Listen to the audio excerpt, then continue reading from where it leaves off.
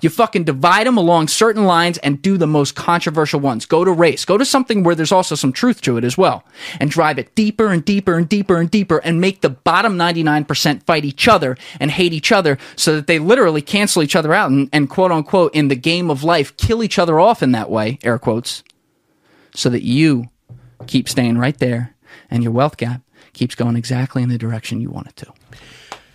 It's because people don't want to accept the fact that they're being played sometimes. People want to have faith. People want to have faith. People want to trust in the government. People want to trust in society. People want to trust the churches. People want to trust everything. And it's just like at a certain point, you kind of have to see it for what it is.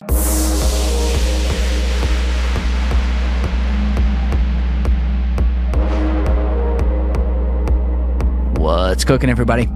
I am joined in the bunker today by the one, the only, Mr. Tobi, Mustafa. Moose is a guy who does not pull any punches, and I did know that coming in. He is one of the co-hosts of the Faces of the Future podcast, which you may or may not remember, but we had one of the other co-hosts, Miles Matthews, in here for number 42, I believe it was. And so we're also going to have Shannon, the third co-host, at some point here in a month or two as well. So we'll get all three of them. But they all play off each other great. And what I like about their podcast is you really don't know where the opinions are going to go. And so Moose came in here and did not disappoint with that reputation because, frankly, as far as touchy issues that some people would say, I don't really go there, we certainly went right at them. I will say that the last hour is a little bit different from the first 2 hours. The first 2 hours are just nuts. We started with Deshaun Watson for 15, 20 minutes, which I talked about with Jordan last week, and then after that it just got crazy in a good way. But the last hour, we talked deeply about religion. And so Tobi is a Christian and it studies the Bible, the whole nine, knows his shit inside and out. And he basically laid context for like 25 minutes going deep on the Bible and like the way some people interpret it and how some of that's wrong. Like, I don't want to speak for him, but it was very, very interesting.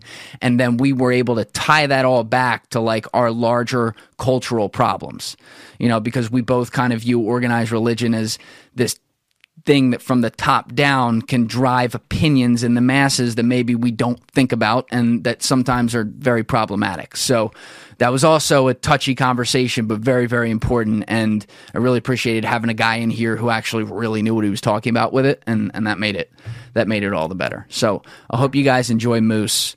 He's the man. He'll definitely be back. Now, a few weeks ago, I did mention that we are now sponsored here. And we are sponsored by the lovely company 8 Sleep.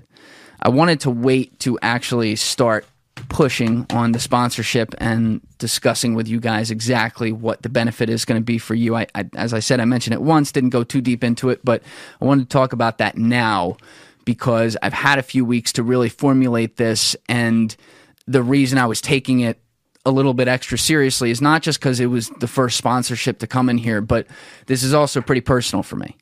Because if you remember, I had Alex Horowitz in here for number 17 and number 18. He'll be back in here again at some point as well.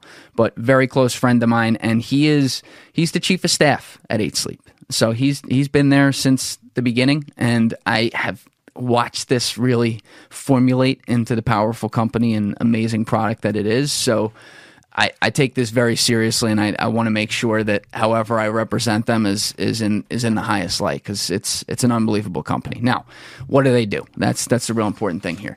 8 Sleep is a mattress company, so they have a proprietary app that ties into their product, which I'll get into the details of that allows your sleep to be optimized by reading for different things that happen to you in the night. So let's put that in English. Basically, if you are used to waking up after sleep and feeling like you didn't get a good night's sleep, but you really slept 7 hours and that makes no sense, if you are tossing and turning sometimes in the night, or you have some restless sleep or not really deep sleep, and you just don't feel like you're refreshed all the time, they have the science at 8 Sleep behind why that happens to make sure it doesn't.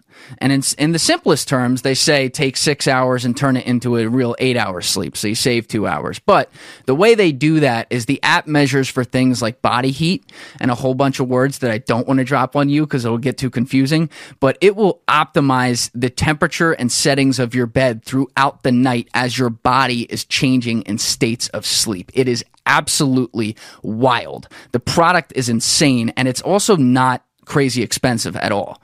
So like if you go out to buy a regular foam dumb mattress, as I like to call them, and I think the founders of the company also call it that as well, because you'll understand when you use the product. But if you go out and buy a regular foam mattress, and it's a decent one, you can spend $3, $4, $5 on it. The Pod Pro mattress itself starts at just under $3,000.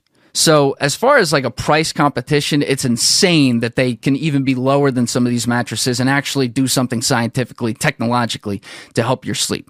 Now, where do I tie into this? The way I tie in is if you would like to start getting a better night's sleep, and this is something that would interest you to try out and see if actually I won't toss and turn all night. I'll feel like I'm rested every day, and now I actually have a smart mattress and not a dumb one. You can go to the link in my description, as well as the link in my Instagram bio, and purchase either the Pod Pro mattress or the Pod Pro cover using code TRENDIFIER, which is the name of this show, and get $100 off. And by the way, I'm not sure if I said this, but the cover, which starts at around $1,750, is not the full mattress, but it does everything the full mattress does. And you say, well, why would they sell it? They sell it because you basically just put it on your bed as a regular cover over your mattress. If you enjoy the feel of your current mattress, you get to keep that mattress. And now you just get all the technology that 8 Sleep has and connect it to the app, and you have it through the cover. So it's best of both worlds. It is a phenomenal product. It's pretty unbelievably funded in Silicon Valley / I guess we got to start saying Miami now too. So you can check that out. Very Googleable. You can see some of the people who are behind the company. But again, I've watched this grow from day one. It's very, very important to me that this is not just a sponsorship. It's a phenomenal product. I use it. It's incredible. It'll change your life. So use code TRENDIFIER. Go to the link in my description, and if you'd like to give it a try, give it an order. You will not be disappointed. Anyway, if you're not subscribed, please subscribe. We are on Apple Podcasts, Spotify, and YouTube. And if you're on YouTube right now, hit that subscribe button, hit that bell button, and leave a like and comment on the video, if you will, please. And by the way, thank you to all the people who have been doing that. That actually really does help get some extra views on the videos, and we're growing here. It's a very, very cool thing. So I appreciate all of you who take the time to do that. The second thing is the 5-star reviews in Apple Podcasts. Say it every week.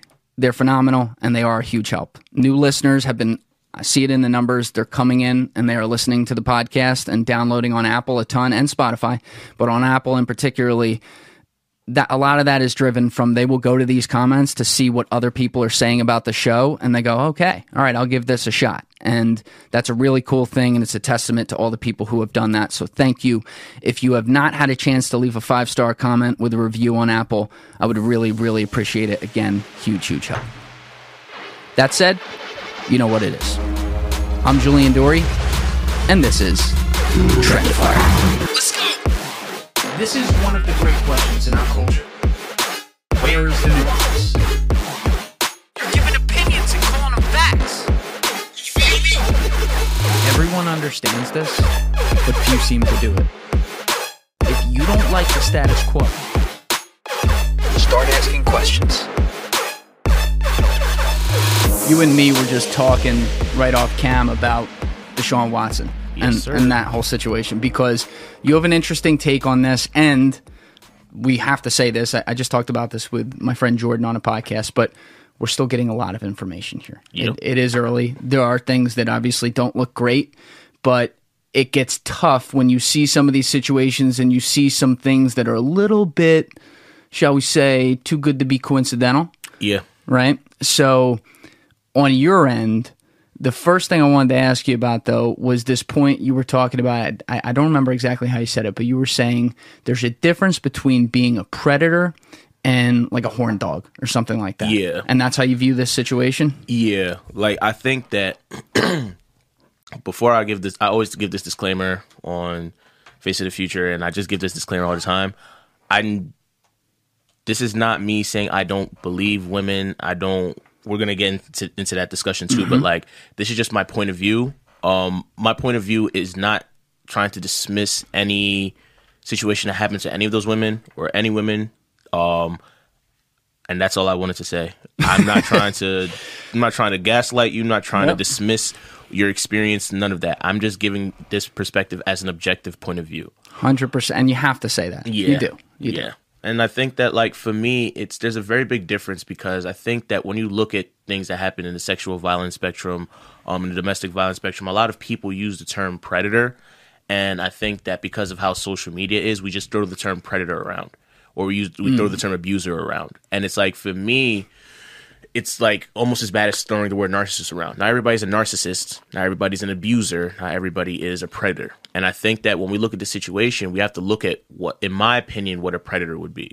And a predator for me is when you look at this, you're trying to establish some type of dominance over somebody. In this particular spectrum. So, and you don't think he's doing that with? I mean, the allegation is, just to be clear, and I'm going to broad brush right here, but it is essentially a bunch of massage therapists that are claiming that he took advantage of them sexually when they were treating him as a client. Yeah, and I don't think so, because for him to do that, that would for me, how I look at it, there would have to be an extreme level of rough play where you actually went out of your way to, you know, force a woman to do something, or a woman felt extremely, extremely uncomfortable, or where there's some level of extreme trauma. And I think that based on the information I was given, the responses from his lawyer, just the stories of all the women that have came out, it kind of really just seems like he's not really a predator. He's a horn dog. Like, he probably got word of mouth that, okay, girl, using a name, for example, it's not a real person's name, Chrissy gives happy endings through someone in the league. Next thing you know, okay, I'm going to call Chrissy, fly her out. Next thing you know, girl one, Tasha, whoever, girls start adding up. But the reality of the situation is, there may be some girls that may just not want to do that. You know what I'm saying? Yeah. And sometimes it may be a situation where you would have been like, okay, you thought it was okay, and it wasn't. Or she may have just been a lot more uncomfortable than she let on, but she was getting paid. It may have been, there's a lot of moving parts in this particular situation for me to just say, oh, he's a predator. Okay. You know? So I think a key difference to make right away to separate what we're talking about and other situations would be when you are dealing with a massage therapist, where it's an all word of mouth thing. It's not like they have ads out there going, hey, get a happy ending at this place. Like, obviously, like, that's illegal.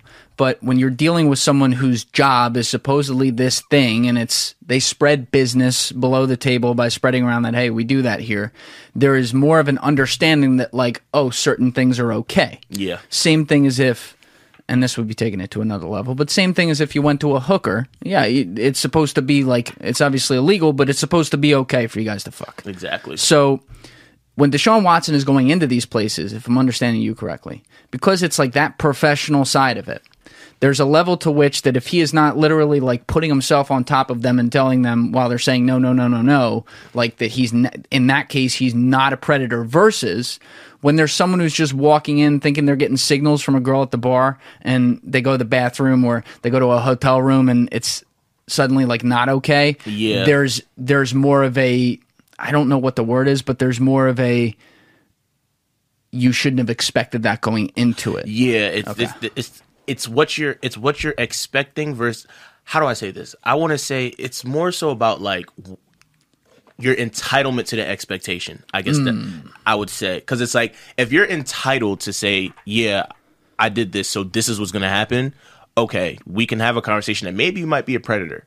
You know what I'm saying? But it's like, if you, let's say, for example, he flies out a massage therapist Sunday night from a football game. Yeah. I mean, even after the fact that he has a girlfriend or fiance, whatever it is, I look at the situation and it's more like, okay, this may just been a situation where he may have done something by accident. There were some certain situations where they explained it where there were some certain cases where it could have been looked at as an accident. So it's like, for me to now just say, oh, he's a predator, he's this, I can't. So when you say accident, though, I want to make sure I understand you too.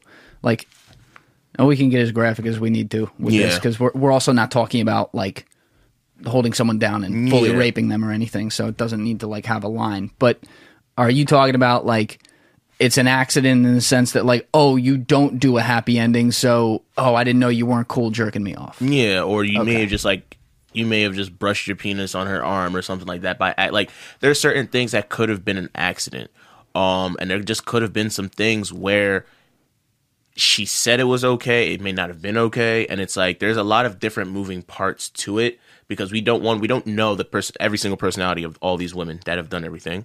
We don't know their background. Yep. We also don't know, to be honest with you, we don't know Deshaun Watson's background with women. We don't.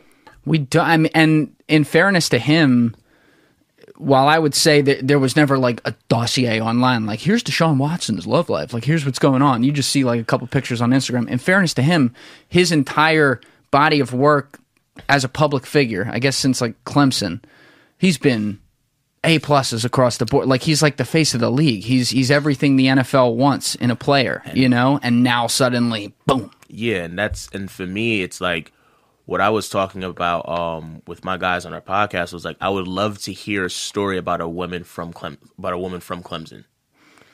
Just because not even to justify the women, but to see Deshaun Watson's character outside of NFL standards. You know what I mean? Because when you're in college, you're young.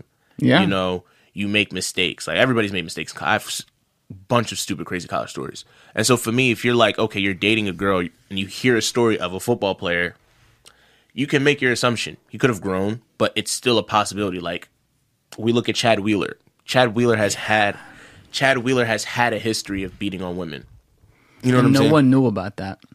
Yeah, and that's they didn't talk about that. They didn't talk about that. Nobody talks about that, you know? And they're still not talking about it now. Which blows my mind. Yeah, no, it's I mean, the reality is that's because it's a black woman, but I mean, I didn't want to take, but the reality of the situation is because it's a black woman. Can you tell people what happened there, just so that they know? Basically, in short, Chad Wheeler was an offensive lineman for the Seattle Seahawks, and basically he came home, and he had a black woman as a wife or girlfriend, and he wanted his girlfriend to bow down to him, and she didn't, and he basically pummeled her, like he pummeled her, and then when she woke up, and that's what he said. Yeah, I think he was like, "Oh, you're gonna bow to me, bitch," or something. Like he's got problems. And the craziest thing is, what made it worse was like she woke up and she was unconscious, and he was there chilling, eating whatever, doing whatever, and he was like, "Oh, I'm surprised you're alive." And it's like we look at this and it's like, okay, so nobody's talking about this, but everybody was talking about Ray Rice. Everybody was talking about Greg Hardy. You know, the kicker from the New York Giants. Nobody was talking about him. Well, let me ask this real fast, and I don't even know that I disagree with your assertion there, and I never even thought about it from the angle of like, oh, the victim was a black woman too. Yeah. But I would look at it, if I were looking at it from that angle first, I'd look at it and be like, oh, Chad Wheeler's a white guy, right? Yeah. I think it's more, possibly, who knows, the fact that, like, who did you name right there? You named Ray Rice, Greg Hardy, and Deshaun Watson. What do they all have in common? They're all fucking phenomenal football players. That is true. Top of class at their position, defensive end, running back, and quarterback. Chad Wheeler sucked. Like, he was not a great player at all. Like, he didn't even start. He was on the Giants for a while. I remember his rookie year, I was at a game, and no one knew who he was at the time, but me and my buddy at the game were literally right above him on the sideline, and we're making fun of him the whole time because it just looked like the lights were on, and no one was home. And you would never think, like, someone like that is, like, this kind of guy. But, I mean, I felt like it was, my issue was up front, they didn't report on it loudly or enough at all. Nobody was going to say anything. They said, like, you know, ESPN had a quick story on it. And then number two, like, okay, if he's not as big of a player, and now his career's over, obviously, as it should be, it's going to go away. But would it go away if it was someone else? I don't know. My thing is, you bring up a good point. The reality situation is that, Ray Rice was a great football player. Deshaun Watson's a great football player. Greg Hardy's a great football player. But the reality situation is that it shouldn't be the case that because you're a great football player, you get all the attention. There should be attention on you no matter what. Agreed. Because it's like, let's look at college football players. College football players, they get all the attention, but it's like they can still go and get a job because, okay, I play college football. And my thing is that I don't want it to be a situation where Chad Wheeler can just be like, you know what, I disappear for 3-4 years, I live with my parents, and I come out and I go work and I sell cars. and now I'm A-okay. I could work at a car dealership. And that's where I look at it as like Ray Rice has not recovered. You know what I'm saying? Ray Rice is like the cover boy for domestic violence in the league. Greg Hardy's a shithead, but, you know, it's whatever. But it's like, I don't want it to be a situation where it's like, my biggest problem has been, and when you look at how the NFL is presented, there's just been a big problem with how black skill players are presented versus white players. And for me, why I brought up the concept of black women, which I'll touch in a second, when we look at black players, like let's even look at Justin Fields. Justin Fields, quarterback just drafted number 11. Quarterback that just got drafted. Why did his draft stock drop? Oh yeah. There's no reason. Yep. There's really no reason. Well, there was a fake reason. Yeah, there was a you saw reason. The fake reason in the media where they're like, oh, he doesn't love football or something. Yeah. Which then when and again, you don't know about any of these guys. Exactly. Like some of these guys you claim could love football might fucking hate it. I don't know, right? But based on what you are hearing from behind the scenes, everyone at Ohio State was like, what the fuck are you talking about? Because that was a legit concern, as it turned out, with Dwayne Haskins. Yeah. But just because Dwayne Haskins came before him means that now Justin Fields is going to be the same guy. And you can say, like, Cheeseburger at Alabama there loves football more for sure. Exactly. Like, come on. And my thing with that, and even adding insult to injury, like, why did it have to be Dwayne Haskins? Because there's plenty of other players that don't love football but still get drafted high. And it's like, I always look at it as like... Do you think there's a lot of quarterbacks, though, that purpose, like, if they know they don't love football, they draft them high? No. I just think it's a situation where it's like, if they like you and they think that you have talent, or, you know, if, like, I'll be honest here, like, if you're a white quarterback, they're going to pick you. Like, there's no reason why Justin Fields dropped that low. And I look at it, like, there's been plenty of examples. We look at Cam Newton. People chastise Cam Newton as if it's the reason why his career went the way that it went. It's his fault. It's not his fault. Yeah, he got injured. Those are certain things you can't really change. But the last couple of years of him in Carolina, it's not his fault. But we look at him as, oh, he doesn't want to play football. He's not this. He's not the same. He's not this. And it's like, why are you saying that for him? But you guys are looking at Josh Allen as this phenomenal athletic quarterback, as if Cam Newton's not 6'5", 2 or something. Lamar Jackson's the fastest quarterback probably the league has ever seen. Oh, Michael Vick. I think I'm gonna check you on that. I think Lamar, I love Lamar. Love Lamar. I mean, there's nothing like Vick. I'm not saying he's better. I'm saying fast. You seen Michael Vick? I've seen Michael Vick run the ball, but I'm saying, like, do you see? I'll say this: Lamar Jackson is a lot more elusive than Mike Vick. I'll say that. All right, I don't want to get sidebar. We're gonna come back to that. But go ahead. This was a bigger point than who's faster. My point is that Lamar Jackson, when he first came, when he was eligible for the draft, it came to a situation. Oh, you should play receiver. Yep. You should play receiver. And he had a good arm too. He had a great arm. He always had a good arm in college. It wasn't like, oh, he just runs in college. He had a great arm. Yeah. And the reality situation is, like, even now it's like, oh, every little thing. Lamar Jackson, oh, he's not good. Oh, he can't pass. He can't do. And it's like, is it really his fault? It's like, we look at Baker Mayfield, and I love Baker. This is exactly what Jordan said. Something similar. No, like, on like a different it. topic. Yeah, it's like, think about it. Baker has probably the best. Like, let me not say the best offense, but he has one of the most talented rosters in the league. 100%. And my thing is that, granted, taking coaches out the situation, just ball. Yep. Like, just ball. And you couldn't do that. Like, I love Baker. Don't get me wrong, but I'm just saying, like, you had arguably one of the most talented rosters, and you did not ball out the way that you should. And my thing with that comes in as, why is it that someone like Baker can get a pass? Daniel Jones can get a pass. But Lamar Jackson, he has a bad playoff game that's not even really his fault. Now it's, oh, Lamar Jackson can't pass. Or Lamar Jackson, oh, he can't win. Justin Fields, oh, he doesn't love football, apparently. And it's like, we have all these excuses for for black quarterbacks that it's just ridiculous. Like, Cam Newton is he doesn't want to play anymore. But it's like, where did y'all get this narrative from? You know what I mean? I know exactly what you mean. It's ridiculous. It's almost like you can't exactly define it and say, like, oh, that thing right there, this is how they say this. But inherently, you do kind of know. because you like when you see these guys who last a very long time who were great, right? Because we can agree Cam Newton won an MVP in this league and was a phenomenal quarterback, and he's still probably still could be. He is very banged up though, I will say that. Yeah. Now he's like that man ran into every single defensive player for like 9 years and didn't complain. That's got to take a toll. But either way, like you see some of these guys and they don't have the I guess like accepted staying power of, I mean, Tom Brady's a bad example, but let's look at the other guys, right? Like Drew Brees, Aaron Rodgers, Brett Favre back in the day, right? Yeah. So I agree that there is something there and that there tends to be this stereotyping that happens that for whatever reason we can't get rid of.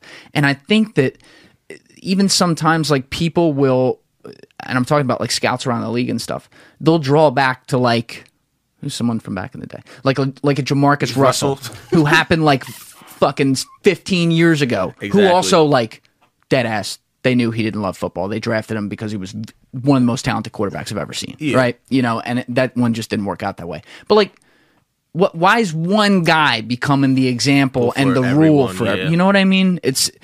I'm very uncomfortable with that, and it's hard for me to wrap my head on exactly like if they realize that's happening or if they're just like totally drunk at the wheel here and just kind of are content to continue whatever system it is where it's like, well, no, these guys are the safe guys to put up front versus the other guys. And not to bring it full circle in the wrong way here, but it's another thing that sucks about Deshaun Watson too, because he is a black quarterback who covered every single possible thing you want to cover in being a face of the league.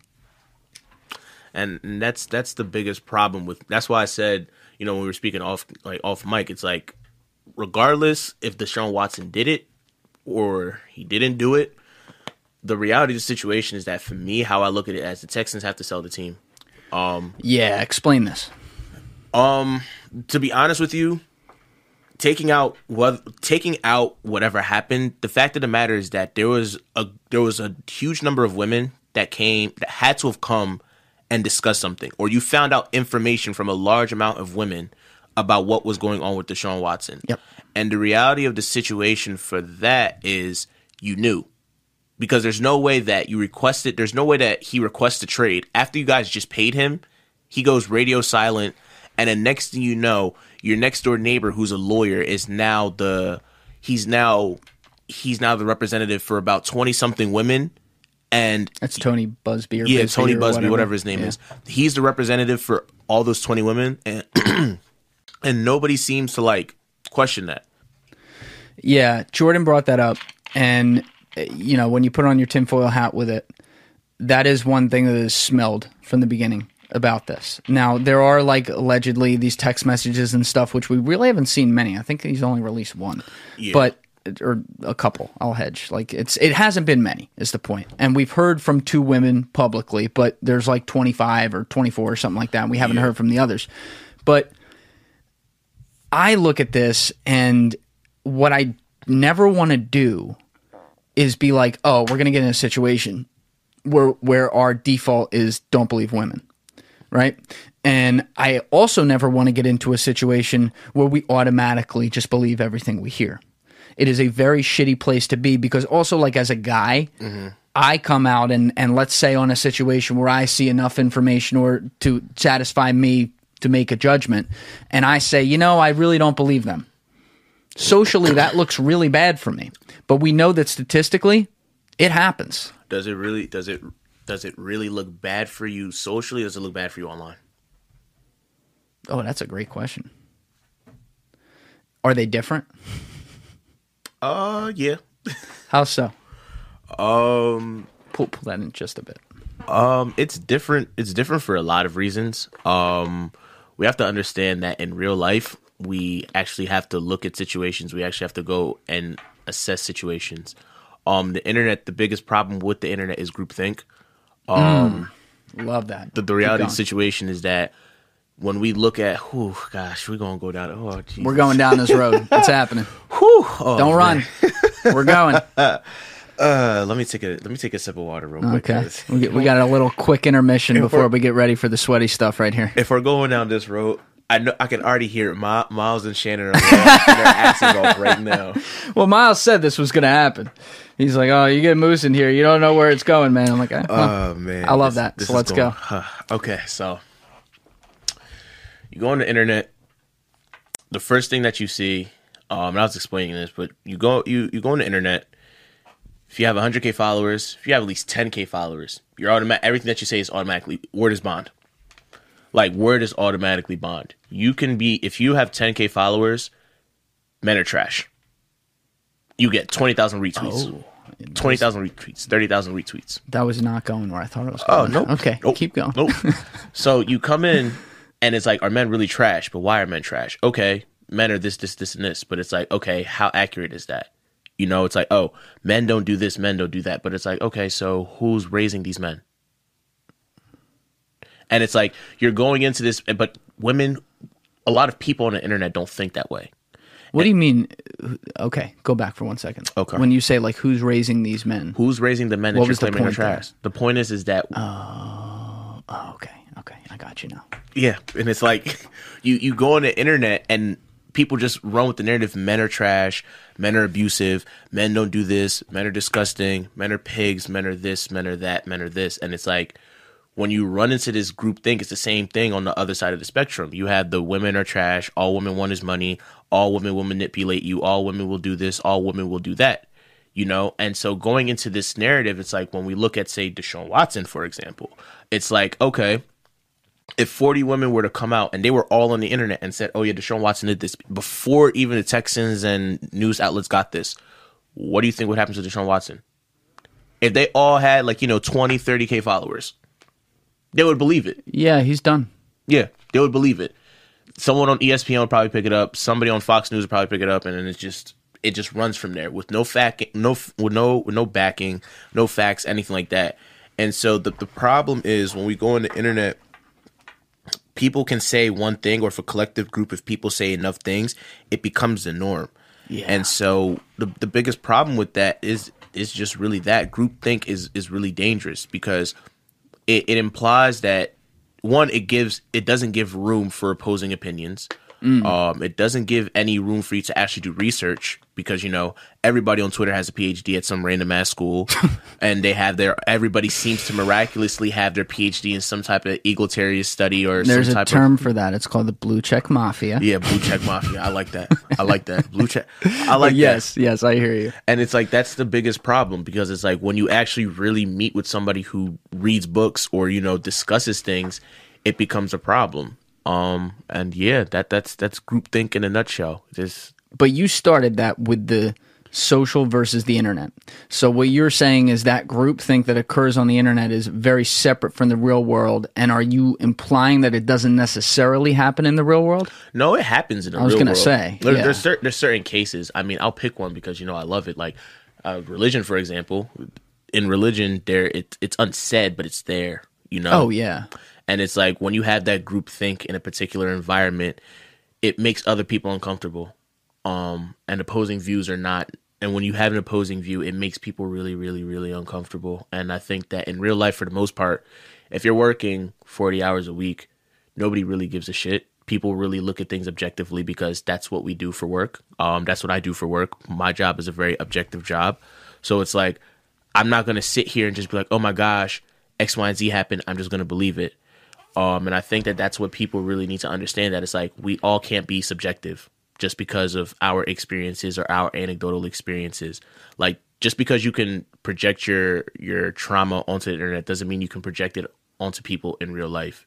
Life doesn't work like that, Well, I think it also creates for everything. And, we started this talking about women and what the term for some of the stuff you're talking about is virtue signaling, right? Like, people, if they're above 10K followers, as you said, they're going to put out the men are trash tweet, and suddenly, boom, 20,000 retweets to grow another 5,000 followers. It's like it's incentivized, right? Yeah. Because if you say something that shakes the boat, ooh, maybe you'll lose some followers, and the algorithm, this voracious algorithm that we all feed, as my friend Ashton Larold says, it'll punish you for that.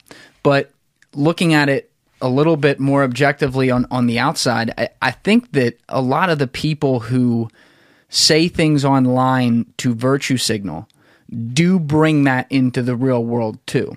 And so we have an enormous lack of conversation on it. Now, if you're on an app like Clubhouse or something like that, and people are going into rooms where it's on the internet still, that is online, right? It's just because you're talking, it is online. Moderators can kick people out, people can leave the room whenever they want. There is an enormous space for people to be on guard and say, oh, everything I say is going to be judged by the internet right now. Whereas in private, they might be different. I could agree with you there. I just think that a lot of these PhDs you talk about in their bios on Twitter, they drag a lot of that thought process, I mean, in that case, like into the college classrooms too. Oh, yeah, definitely. To talk real quick, I guess you're right with Clubhouse. I just think that with Clubhouse is basically Twitter with boundaries. Like, it's like if you're in a room and you want to have a contradictory opinion, people are just going to kick you out. 100%. And it's like, that's a problem. Yeah, I've been in those rooms. You've been kicked out of some rooms? Have I been kicked out of a room before? I gotta think yes. You've been kicked out of a room. Actually, yes. That's a compliment, by the way. Thank you. I think, but I didn't even say anything, actually. I'm Greek, right? I joined a fraternity in college. And everybody was giving out stories. Oh my gosh, I wanted to join X organization. And we're going to come and talk about them because they're not good for the black community. They're not this, they're not this, they're not that. And I'm like, so you guys willingly came on here to talk about organizations that didn't choose you for whatever reason that they saw fit to say, oh yeah, you guys are not great for the community. After most of the people and most of the black leaders and thought leaders that have pushed this society forward are a part of black Greek letter organizations. And it's like, for me, it goes back to my thing of like, it's Twitter with boundaries. Or it's Twitter for it. How do I say this? It's like, it's a crazy house for Twitter people. I'll just put it like that. Because it's like, if you don't think the same, it's like, oh, well, you can't be in here. Like, going back to that room, it's like, I'm Greek and I was going to go and talk about it. They literally searched all my social media and found out I was Greek and kicked me out. And I was just like, okay, that's how it happened. Yeah. And I was like, okay, you guys are childish. Like, I don't. That's the concern. I agree with you. Yeah. And that, what'd you say? Twitter with boundaries? Twitter with boundaries, crazy house for Twitter people. Like, I don't know. It's just, it's irritating because you don't want to be like, and this I'm sorry, if you just pull up a little bit. Yeah, because you're talking about it. Yeah, okay. So my thing is that what irritates me the most about just this in general is just people go on to Twitter, they take in information, and like you said, they run with this information outside, and this creates biggest problems. Like, we have this whole egalitarian or gender war problem going on the internet. Men are trash, women are trash, and it's like everybody's just became the opposite version of themselves. You have the Twitter feminists who believed in commoditized sex. You have the red. They believe in what? Commodity sex, I guess, because sex has become a commodity. I guess that's the best way. Yeah. Gotcha, sex has become a commodity for feminists. OnlyFans is cool. All these different things are cool. You have the red pill guys who are like, oh hey, I don't think you should talk to women. All women are evil. All women will cheat on you. All women will manipulate you. They will leave you, do all this. And it's like, you guys sound exactly the same. Like, and the reality of the situation is you've taken in so much negative content that you take this out to the real world and you apply this to real life situations. And most of the time, it's not even really shit that goes on in real life. So I just understood that, I think. You're saying, like, it's not necessarily like they're saying the same things. They're saying different things, but they sound the same because their attitude about shit is completely off one end of the spectrum and insane. Yeah, they're both talking yes and no. Like, yeah, they both sound insane, but they both equally have a common agenda, which is basically to blame the other person instead of looking into yourself. It's like, hey, men are trash. Okay, so all 3.5 billion men on the earth are trash. Yeah, see, and it's a generalization. Yeah. Generalizations are one of the biggest problems we have, and sometimes I will say something and I'll be like, that's a generalization. Yeah. I like checking that because I want people to be clear when I'm not trying to paint with the broadish brush on everything. Sometimes It makes just a conversation easier to say, hey, these types of people are more likely to think this thing. Fine, but say that. Because it's not all of them. It's not, and we create this, I mean, there's like a war between the genders in that way, where we have to like check, like, for example, here, we got to hedge or not hedge. We have to qualify. things we say before we say them, when all we're trying to do is have a conversation to get to the root of a cause of an issue, right? Exactly. It's not like we're coming up here like, yo, how can we fuck up some women in this podcast and really make everyone think that they all suck? Like, man needs woman, woman needs man, and everything in between. I don't know why people can't just accept the fact that there are like some differences here, like just in what people like or what women like versus what men like. And the fact that, by the way, with men and women, guess what? It's a guarantee in life there are going to be good ones and there are going to be bad ones. It's how the world works. And that's just what it is. And I think it's just the biggest problem is that people have internalized the people that have opposing opinions and internalized the bad people that may not have projected their trauma the best. It's like if a girl has been cheated on multiple times, using this for example, and every single guy she talks to, men are trash, men are this, men are that, her anecdotal experience is proper. You're justified in saying that, but that's not the reality of every single guy. And when you look at situations like that, some guys internalize that, well, okay, you call me trash, you call me this, you call me that, but it's like, you're not really trash, or there may just be things that you need to work on. And it's like a lot of people take that into consideration. It's like, for example, some girl called me a bullet bag on Twitter. I'm a black guy and you call me a bullet bag on Twitter. Like think about that. You know what I mean? And it's like, I'm looking at you and it's... She called you a bullet bag? Yeah. I don't even know what that is. A bullet bag, like, you know. Like you shoot, like a bag you shoot into. Yeah. What was the context there? There's no context. It's because I'm black. Oh my god! It's because I'm a black guy, and it was Christ. It was a black woman that said that too. And it's like, I'm not trying to make it a black man, black woman thing, but it's like when you see how people talk to you, and it's like at first I could have cussed her out, but I'm like, I'm cussing somebody out on Twitter while I'm at work, and it's like, what is the point of me doing that? And it's like, this is obviously somebody who has trauma, right? And it's like when they have trauma, what happens with people is that people like to crowd around people who justify or reinforce their trauma.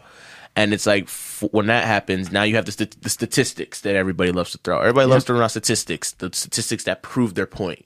And it's like you have the statistics, you have the backing with other people. So it's like now it's like, hey, we're the Twitter feminists. We hate men, right? So now you have a bunch of guys who are like, you have like the Kevin Samuels who are like, hey, no, we're not doing that. Like, y'all women need to check yourselves. Y'all women need to do this. Y'all need to do that. Y'all need to do this. If y'all want men, we hate you guys. And it's like, y'all just have this big ass war and nobody's going to win.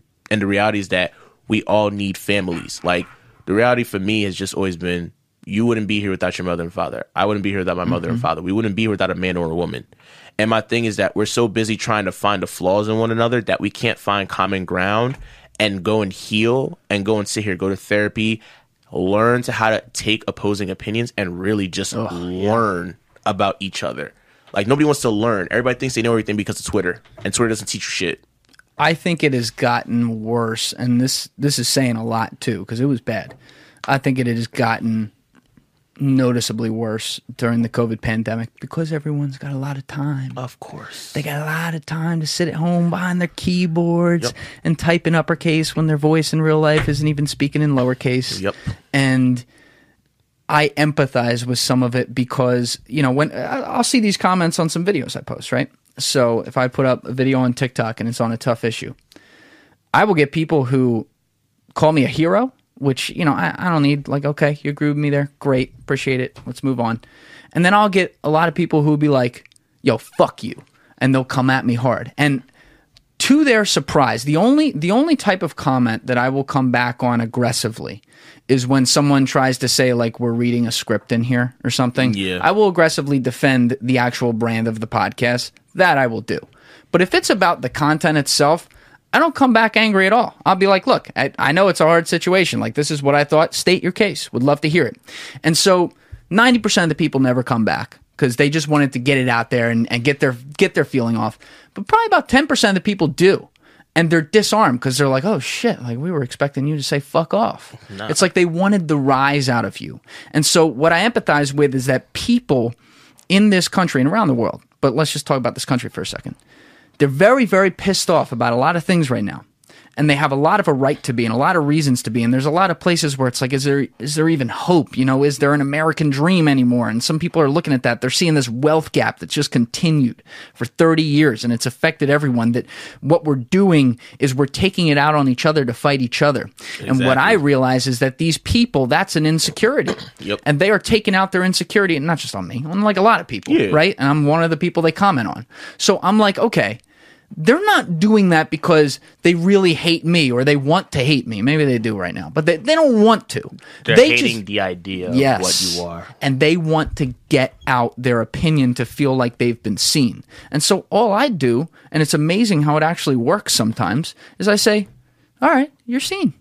State it. I'm good. Like we don't have to agree, man. I'm cool with that. You know, this is hard. Like if we're talking about COVID or something like that, these are hard issues. Yeah. These are hard issues. A lot of nuance. And you talked about subjectivity earlier and like anecdotal experience. Yeah. I expect that from people, and I also understand it, and I accept it. And that's the biggest thing. It's like, I don't have a problem. I've never had a problem with people stating their experiences. Like, if, for me, right, like, we talk about racism. When I talk to a white person, I never experienced this before. It's like, okay, I understand that. But it's like, you can't come to me and tell me that not all police are bad when I've been pulled over and a cop puts his hand on his gun and tells me, yo, you need to get out your car. Like, and that's a legitimate. I was going to work and the cop put his hand on his gun. And he's like, yo, like, you need to move your car now. And I'm like, excuse my language, but how the fuck am I supposed to move my car? You say whatever you want here. Oh, okay, cool. I was like, how the fuck am I supposed to sit here and move my car? My car battery's dead. And I have no way to get back. You know what I'm saying? And it's like, and people can't disqualify that at all. Yeah, you can't disqualify that. And it's like, when you look at those different types of situations, I'm okay with that. But what I can't do is that outside of certain situations, it's like, okay, going back to cheating, for example, if somebody cheats on you, if one person cheats on you, cool. Maybe it's a reality. Maybe it's a situation where the person may not have been okay with themselves. Certain things have happened. You have 5 people cheat on every single relationship you've been on. You dated 5 people. Everybody's cheated on you. Okay, so now you need to start looking at certain things. Like, yeah, they may have problems, but what are you doing? Man or woman, what are you doing? You know what I'm saying? And like, I don't want to use it as like a race thing either, because sometimes when you have collective opinions, it's like, if 3.3 billion men on the earth cheat, and women like all men are cheaters, I'm like, you know what? You might be right. You might be right. But it's like, if a small percentage of people cheat, you know what I'm saying? Or a small percentage of people are doing something, you can't now use those small percentages from like the 5,000 anecdotal experiences you saw on Twitter and use that as law. Can I push back on something here? Because I also agree with your point, but I want to give it the full context so that we can explain it. This is something I do think about a lot. And, you know, anyone who's been cheated on, it sucks. Like, it fucking blows, and it's the worst thing. And you get mad at the world. You can even turn it in on yourself and be like, oh, it's my fault. And what you're not saying there is that, like, oh yeah, it's your fault that they did that. What you are saying is that for the people that maybe have that happen a bunch of times, they got to ask themselves, and correct me if I'm wrong here, they got to ask themselves, well, what kind of people am I associating with here? Like, what can I do to avoid this before ever getting into the situation? Because it's there's no excuse when it happens. Like, it's their fault when it happens, but why was I with them in the first place? Why do I keep on ending up with these people? And I think about this a lot, because I've seen these patterns with friends of mine. I've seen this pattern with men and women where they attract somebody who they have a type, right? Yeah. And so, yeah, when you get cheated on 5-6 times, to use your example, and I've seen some of those cases, you tend to have a lot of insecurities about the other people of that gender. It just is a fact. And what happens is those people then, and you also said this, they get validated online.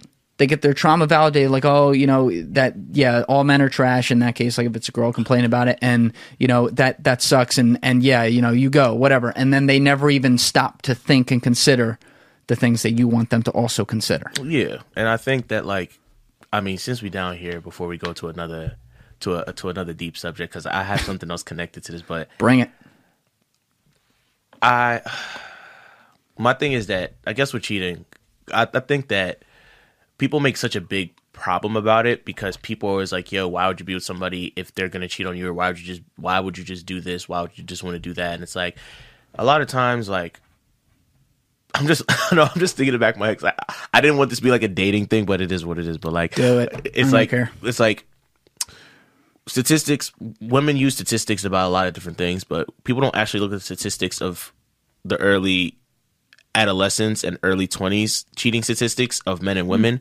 Most people don't understand that women cheat more than men at an earlier age, and then it outpaces itself as people get older. But then it flips. Yeah, it flips. People don't look at those statistics. People ignore those statistics, and it's like going to cheating. It's like, my biggest thing is that you can work past cheating, and I think what the biggest problem is, you have to be willing to look into yourself.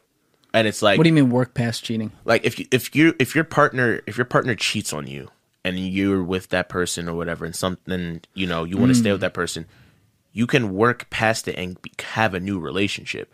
Most times when cheating happens, or when a lot of traumatic experiences happen or certain things happen, a lot of these things happen because you're missing something. A guy cheats because he's missing something. A girl cheats because she's missing something. And the reality is, it's a lack of communication. And that's the biggest thing, like, I guess, that we've been talking about. It's just a lack of communication and a lack of self-reflection, a lack of self-accountability. Because if we're not self-accountable for ourselves, we're never going to be the best version of ourselves. If we don't continue to start talking to one another and actually have open points of view, we wouldn't be able to self-reflect, nor would we be able to communicate properly. And if we don't communicate properly, none of the other shit happens anyways. You know what I mean? So it's like, that's why I say, like, when I look at people, we talk about cheating, or we talk about these egalitarianist, like, gender war bullshit stuff that we talk all the time. It's like, dude, just talk to somebody. It's like, even to an extent with racism, like, yeah, racism is a terrible thing. But part of the reason why people think this way is because we've been conditioned this way. Like, we've been conditioned to think that, to an extent, women are superior, or they've been projected to be superior than men, and women are kicking men's asses and everything. It's been conditioned in media. It's the same thing with racism. It's the same thing with a lot of different things. Can you explain with the racism? Like, draw a parallel between what you just said with women? So when we look at, let's say, let's go to TV. Okay. As a black man, there's been a lack of representation on TV for black men. Sure. Yeah. There's no more Uncle Phil. There's no more Carl Winslow's. There's none of those black fathers that we saw on TV. Dad from Smart Guy, things of that nature. We don't see those. I also feel like, and maybe this is a sidebar, but I also feel like there's a lot of shows that they market to, like, specifically point out, like, oh, this is for black people, right? So, and I'm not calling out BET there, right? Yeah. I'm calling out, what was the one show? It was called, like, Blackish or something like that. Yeah, it was like on shows ABC, like that, yeah. like where they don't make it, hey, we have an Uncle Phil or somebody to look up to, and it's just like, oh, that's Uncle Phil. He's a human being and he happens to be black. It's more like, yo, we got a black guy here, and here's and it's because it's a black guy, you're gonna watch the show. Yeah, you know what I mean? Like, I feel like, yeah. I think that, like, certain shows, I mean, that show's a really good show, but it got weird after a while. They started doing spin-offs. Anyways, but it was a good show because, it was a black father who was present. It was a comedy show, so I didn't have a problem with it. But where my problem comes with it, and just like a lot of other shows taking race out of it, it's like, there's a lot of shows that don't really show how men should be in a house. Or how, like, most of the men that you look at on TV nowadays are really the comic relief. Like, and when you look at TV, like, you always see the woman is the more serious one and the man is always the goofy one. Wow. People don't really look at it like that. It's like, think of almost every show recently. It's like the guy's the father's the goofy one. The mother's the strict one. You're talking especially sitcoms and stuff like that. Like, look at all the sitcoms. That's just how it is. And it's like, when you look at that, it affects guys, for example, and it affects how guys look at it. It's like, oh yeah, you just be the comic relief, or the woman is in charge, happy wife, happy life, and it creates that stigma of, okay, women have to be happy in a household, or she's going to be like this, and men, you don't really have to do anything except for work, or your feelings don't really matter. And for me, it's like, taking that to a direct correlation to how racism is pushed. It's like, when we look at damn, why did my mind just go blank? When we look at certain things of how, like, black people are marketed, like, when we look at TV shows, look at Netflix doesn't, in most cases, Netflix doesn't really have a pilot TV show where they have dark-skinned black women. Most of the shows that we see on TV, most of the black women are light-skinned, and they have this very, very big stigma. I said on our podcast, we should cancel Tyler Perry, because he's projected the stigma of how black people are in society. You have a dark-skinned black man who's the aggressor. He's the wrong one. The light-skinned light-skinned man comes in, saves the woman, this, that, and the third, damsel in distress. Do you think he tried to do that? Yes. You do? Yes. Almost every, a majority of his movies, TV shows, all have that. Woman is damsel in distress. Woman is a serious one. Fair-skinned father is the good one. The dark-skinned guy is either irresponsible or, he's the aggressor in the movie. A majority of his early works are like that. And it's like when you have that Diary of a Mad Black Woman was like that. Yeah. And it's like when you look at that, it creates this thing where it's like when people grow up and they see that, it's like that's what they assume things are. Like growing up as a guy, it's like, okay, there's no more Carl Winslow's, or it's like, okay, well, I don't want my wife to be mad, so I just have to sit here and just continue to just make her happy and fuck my feelings. And in the reality, it's like going back to our cheating examples, like that's how cheating happens. Like you're so focused on somebody else, your needs are not met, and then that happens. And you're saying that because this is the example we're shown in pop culture. Yeah. That is then what, when we're growing up and, even when we're young and formative, that's the image that we just subconsciously create of, like you said, like, oh, we got to be the comic relief or something like that. And then other things, they're left blank. Yeah. Do you I'm not saying this to be rude, but like, do you understand why Steve Urkel is so notorious? No. Steve Urkel was probably like the only black nerd that you can think of in the 90s. Like right off the top of your head, when you think of black nerds, you think of Steve Urkel. That's the only one. And I don't have another one for you. And that's the reality situation. It's like like when you look at the image of how certain things are projected, you have a certain image. When we think of football, we think of Tom Brady because of everything that he's done and everything that he's accomplished. When you think of, like, say, boxing, Muhammad Ali, you know what I'm saying? And it's like you have these certain images of people. And so my thing is that when you've pushed this image, especially for us 90s kids, where there's certain things that we've seen growing up, it's like we have this certain mindset. You know what I'm saying? And that's why it's like for me, it's always been super important that like we get fair representation, not just from a race standpoint, from a man and woman standpoint. Because in order for us to have a healthier society, we're gonna need men. We have to. Like men have to find a way. Let me not say find a way. Men have to start getting into the process of being able to express themselves, whether or not people like it or not. Because part of the reason.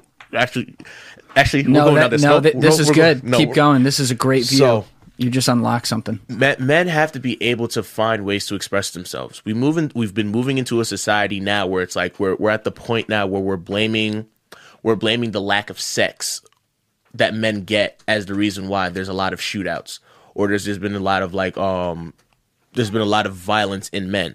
And for us to sit here now and say it's because of sex, that's a problem.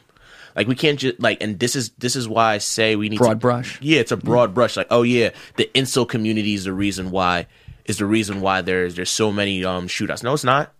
It's not. Like, don't blame that, because if that's the case, then virgins would be shooting up schools all the time because they don't get sex. They don't have any sex. Well, that is the incel community. I mean, most. Yeah. I mean, I wouldn't say virgin. If you want to.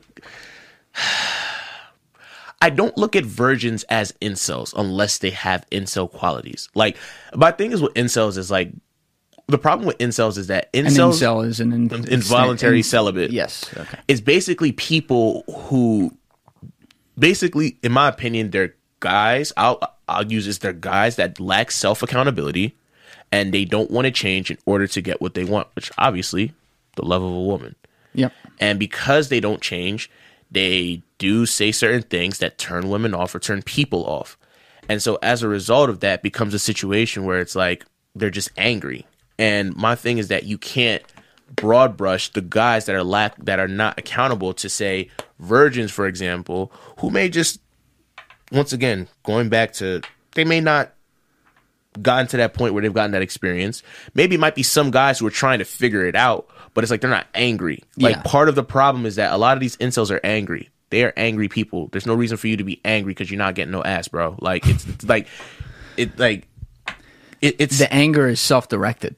It's another example of that. It's self-directed because they then blame everything else around them because they want something that they apparently can't get. Exactly. You know? And so we talked about it with something else earlier in the conversation, but projecting your insecurities onto everyone else. And everything you're talking about too, and this has now come up on maybe 3 or 4 podcasts in a row, and it's come up on probably at least half the podcasts we've recorded in here, because it is applicable to everything we have in society now, I think. But you're also pointing out how everything has an equal but opposite reaction. Yeah. And so that creates that 0 to 100 narrative. So that, like, let's look at the all men are trash movement and like the hardcore feminism movement. Where did that come from? That came from women who were pissed off at like the bad men doing bad things. Yeah. Totally understandable. The answer then is not to then go to the other side and say, because all that happened and because there were these bad men here, you're all like that, and fuck you, we're going to take power now. And to be funny, sorry, because I do this all the time, it's the same thing that they do with sex. Oh, men try to control our bodies, so what we're going to do is now we're all going to start having sex with whoever we want and start our OnlyFans and protect our bodies, as if that's going to solve everything, because, it's not like we're giving men what they want originally anyways. Exactly what we're they just want. making money off of it. But that's none of my business. I was just being shady. But anyways, continue. No, that's... Dude, I'm such an asshole. I can tell you're like sitting over there. No, come on. No, it's not even that. It's just my thing is I hate it, because if men were doing the same thing, I would be doing the same thing to guys. It's like 100%. You can't be so mad at a group of people and be like, you know what? Because men said that we can't do this with people, or I can't have sex with this guy, or I can't do this. I'm going to have sex with whoever I want, and I'm going to make money off of it. But it's like, okay, I'll just pay you for sex, and you just still gave me sex. At the end of the day, I still be like... There's something about it, and it goes back to like power structure, but you look at men and women, we're all equal, obviously.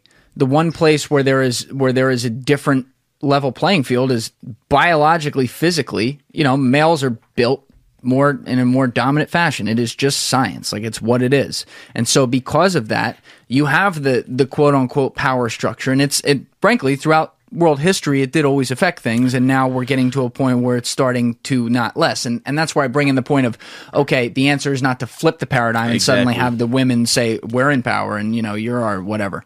But you look at this, and I always think about it from the realm of, okay, even if I go to talk about something like that, I get shut down because it's like, well, what are you trying to say? Exactly. Like, yeah, you're a male chauvinist or whatever. I'm like, no. All I'm saying is there's something about the structure there where I always think of it this way, but something about a 3D object that goes into another 3D object that, is, what I mean? Like, I know exactly what you're saying. There's something about that just creates this whole like, oh, we got it and they don't, and so then it creates the anger of like, oh, so we don't. You know what? I'm speaking in tongues. No, here, you're not. Because it's funny, because I was always thinking about that, where it's like there has to be some type of like. This is probably going. I'm gonna get shit off for saying We're this. going. Let's do it. There has to be some type of psychological effect from consistent and high numerous amounts of penetration. Mm. Like, and I mean this by like women, when you have women up in that position, women are in a vulnerable state. Mm-hmm. So now imagine you being in that vulnerable state with a bunch of different types of guys. Mm-hmm. And when you look at that situation, this is me just freestyling right now, but it's like, if you think about it from that standpoint, it's like you're consistently having guys see you in a vulnerable state or putting you in a vulnerable position, and they just hacking away. And for me, this is not to say like sex isn't cool. You're free to have sex with whoever you want, but it's like they're like, you kind of have to consider like, okay, all these guys are doing this at a certain point. Like, how does that affect you and how you view guys? Not from a standpoint of all guys want sex, but from a standpoint of having a guy being domineering over you or being dominant. You know what I mean? And it's the same thing with guys, where it's like, when you get enough ass, it's like you think that you're that guy. And it's like, it comes down, for me, it's like, we shouldn't have to think that way. And I think that going back to the incel community, this is why I make fun of incels, because it's like, you guys are mad because you're not getting any ass, but it's like, just work on yourself. Like, go to the fucking gym. Like, just lift, read books, do what you need to do. They don't want to do it. Yeah, they don't want to do it. Yeah. And it's like, you do that and you're upset, but it's like, the simplest of things will get you whatever you want. Just work hard, control what you can control, and just always be self-reflective and always be the best version of yourself. And that's just been my thing just about life. And that's why it's like I always looking at the red pillars or the manosphere, and I look at the Twitter the manosphere. The manosphere. What's the manosphere? The red pill community, the incel community, oh god, yeah, they're all over the place. I call it the manosphere, but it's like I look at it and it's like they're two sides of the same coin, because it's like a lot of people don't want to be self-accountable. And it's like that's why it's like I always make fun of like I'll make fun of the incel people, I'll make fun of the red pillars, I'll make fun of the Twitter feminists, because it's like none of you have realized that all this shit starts with you. And the moment that you realize that it starts with you and you start doing the self-development, you get what you want. We move into a better society. We move into a society where, you know, we're not just always hypersensitive to political situations, all these different things that are going on. Yeah, that's just really it. I just want people to be better. That's why it's like I just look at people just like, yo, like, you know how easy it would be if you just shut the fuck up for 6 months, just got off of Twitter, read books, that's read your Bible for a lot of people. Meditate, journal. Like in 6 months, you'll be a completely different person. And it's self-responsibility there. I don't want to lose that first point though that you're talking about, where you're talking about, you know, a woman is in a very vulnerable position during sex, and if they're having sex with a lot of men, that's a lot of different vulnerable positions to be in. I'm kind of restating what you were saying, but not as well as you said it. You're inspiring me to go to some places here that are a little dangerous, but fuck it, I'm gonna do it. I think everything goes here. I told you this. Everything goes. Like, we'll talk about it, but because I can't relate to that, but I can analyze some of it. Yeah, and that's what I want to do, because we're talking about, like, you know, let's not to pick on them, but let's look at like hardcore feminists, and then look at the males who follow suit online in that community that you talk about. I know those guys get no ass. I'm sorry. That is what I want to get to. They get no ass. Because I'm going to focus on heterosexual women right now. Mm-hmm. And this is a crude way of putting it, but correct me if I'm wrong, ladies. If you are a female in bed, or going to bed with a male, do you want to control him the whole time? Have complete control and power the fuck out of him. No, you do not. This is what you want to do. No, today. you do not. Oh, I didn't want to go You want here. a man. Yeah, honestly, and I mean this, and I'll say this in both directions for the genders, but both of you, in a different way, the male and the female, want to get fucked. And you want to get fucked because there's a certain role for those things to actually have in that situation. Yep. And so when you are a feminist out there screaming like, oh, you know, we want women's power, we basically want to make up for everything that's been done wrong to us by men, bad men over time, and in some cases, like, you're absolutely right about that, and you should want to make up for it, but not by going the opposite way I talk about, because then you create these women who say, yeah, no, totally, women's power, whatever, and you know what they don't do? They don't fuck you in bed. Because they're a child. They're somebody who is so uncomfortable in their own skin as a man that they can't come out and say, like, hey, you know what? There's a line with some stuff. I'm not going to go attack my own to fucking sound good to you, because at the end of the day, you're not going to respect me for that, because you're going to look at me as a bitch, and they should, by the way. They should, and I think I didn't want to go here today, but yeah, that. So, Jesus. Deep breath. If my friends watch this and they're like, oh gosh, somebody hates women. Nah. That's not, and let me hedge, because it's not hedge, qualify, because it is my podcast, and I'm gonna qualify for you too, because you're on it. But that's anything we're talking about here. This is a very obvious world. Everyone should have the same right to go after whatever the fuck they want, regardless of their race, gender, whatever, religious background, whatever. All we're trying to talk about is where the skews happen.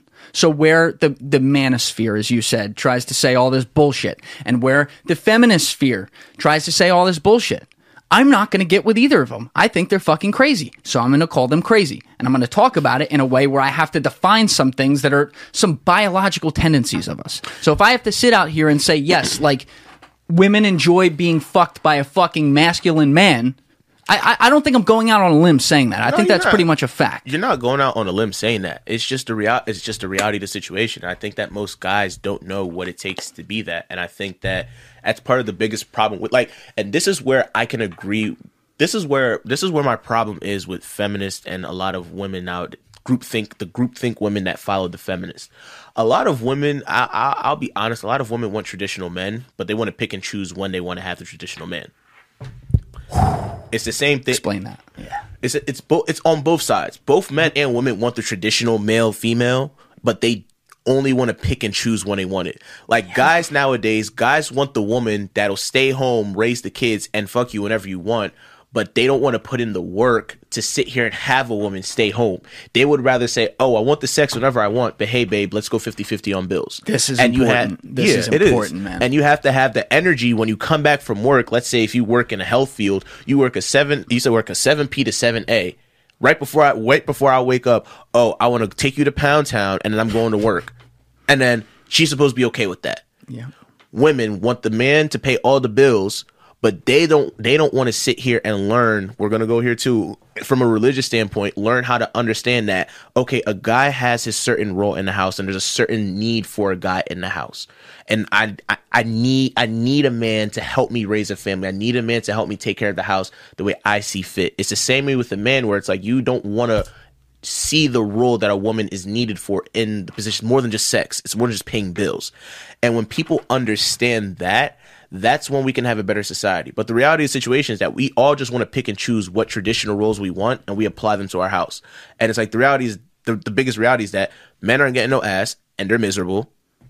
Women are not getting their bills paid, which makes them upset. They go in there 50-50. They thought a man was going to be masculine, but none of y'all know how to do that because everybody thinks they fucking know it all. And then when somebody tries to tell you, like Jerry Seinfeld said, we all have to be politically correct on how we talk to people, and people are just super sensitive. Like so sensitive, it's man. like you guys are like guys. You guys act like low ass girls. I'm sorry, women. Like y'all don't have to be. I can do bad all by myself, and that's the reality of the situation. And I don't think people look at it like that. And I think that's where like even a girl that like I'm on and off with right now, like that's where sometimes she doesn't understand where I come from because it's like I'm not mad at women because women want things. I'm mad because a lot of times both men and women want things, but they're not working to get it. Like if you're not talking, yeah, like if you're a guy, because I feel like I've been shitting on women a lot. I'm gonna shit on guys now. Guys, if you want sex whenever you want from a girl, put in the work.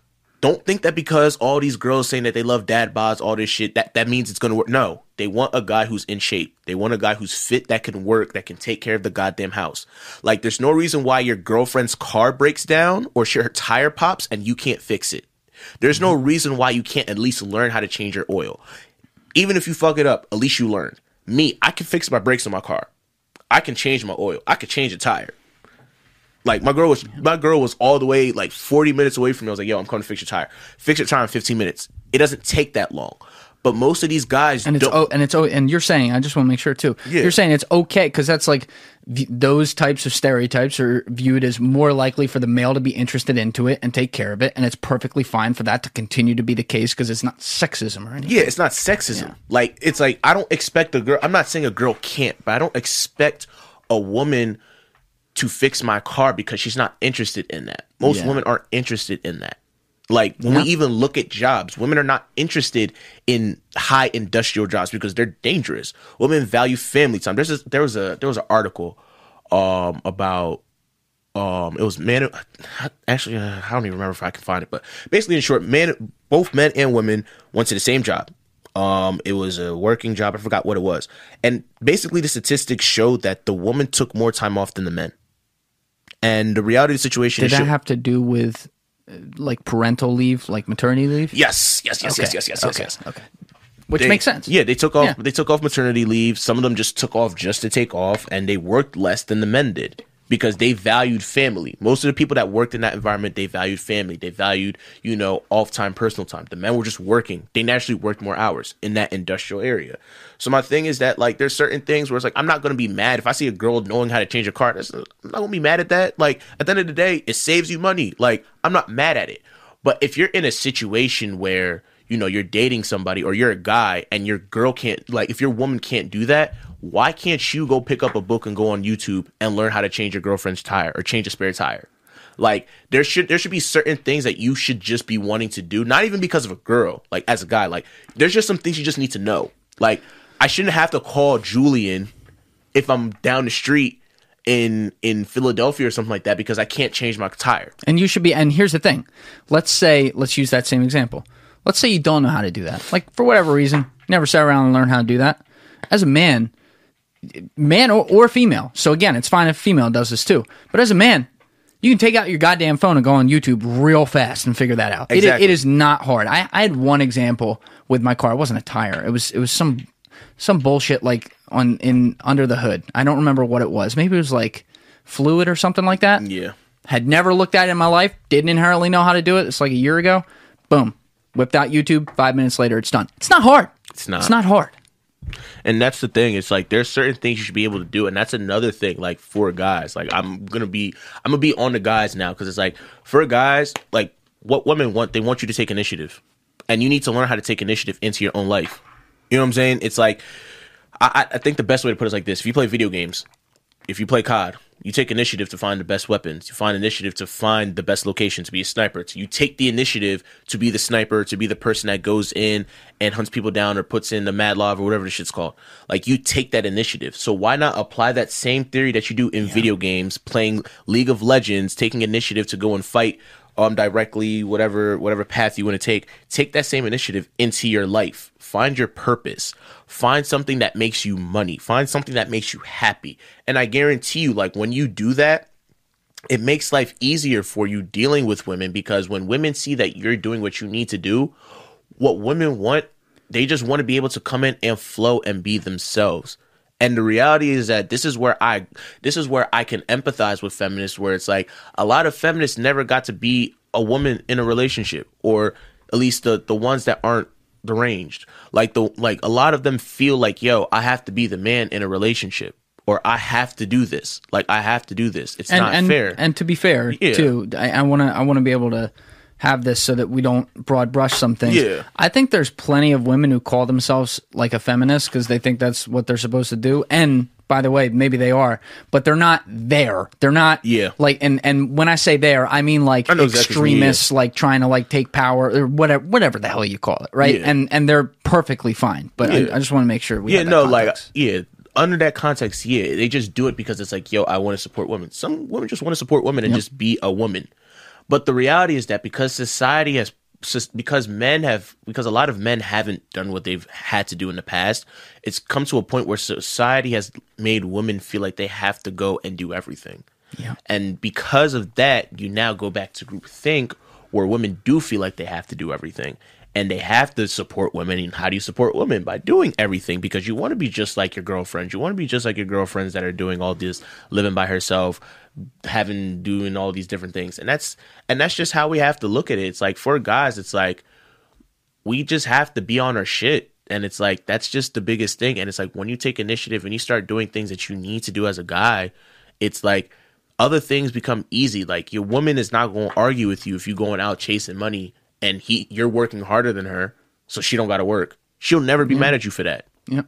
Like, she'll never be mad. Your kids may not understand it first, but after a while, if you go down and you talk to them, learn to have a relationship with the next generation of men, they're not going to be mad at you for it. You know? And it's like, I think that's the biggest thing with guys. Like, I would always want to challenge guys and tell them, like, yo, like, you need to learn how to be expressive, learn how to express yourself, because that's super important. You also need to learn how to be a guy, like do things like take initiative, do things, just learn how to do shit. Like, it don't make sense. It's like, and you're by the way, and I like this too. You are at face value of what you're saying based on what society tells us. You're speaking out of both sides of your mouth on this, but you're right. At least I agree. I think you're right. Yeah. And what I mean by that is, you say on the one hand, men need to be more comfortable with like expressing themselves and whatever. And also men need to be able to go do the regular men shit, and they need to know how to do that shit and hold it down. Yeah, because fair? Yeah.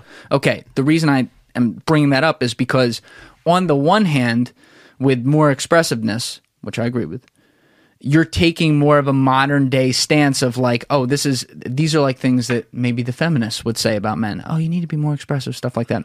And then on the other hand, you're taking the old school stance of like, yo, men do this shit. You know what I mean? Yeah. So it's like there are different factions that could pull what you're saying and pull those two separate things in the different directions. And I think what you're pointing out, and what I like to point out on this podcast, is that you are creating the new, better, best form of man based on the information we have now in society. And you are truly taking the middle ground with that, basically saying like, hey, we're going to keep the things that did make us great as men, right? We don't want to get rid of those. Yeah. And we're also going to add the things that made us lack as men. Yeah. And you're also, by the way, when you're saying expression, it goes back to your communication point with how relationships, fall down over time, or, men and women can't figure out how to live under the same roof together. Yeah. It's because they're not talking. And so men have to be able to express, and it works both ways too. The women have to understand how the man is best going to express.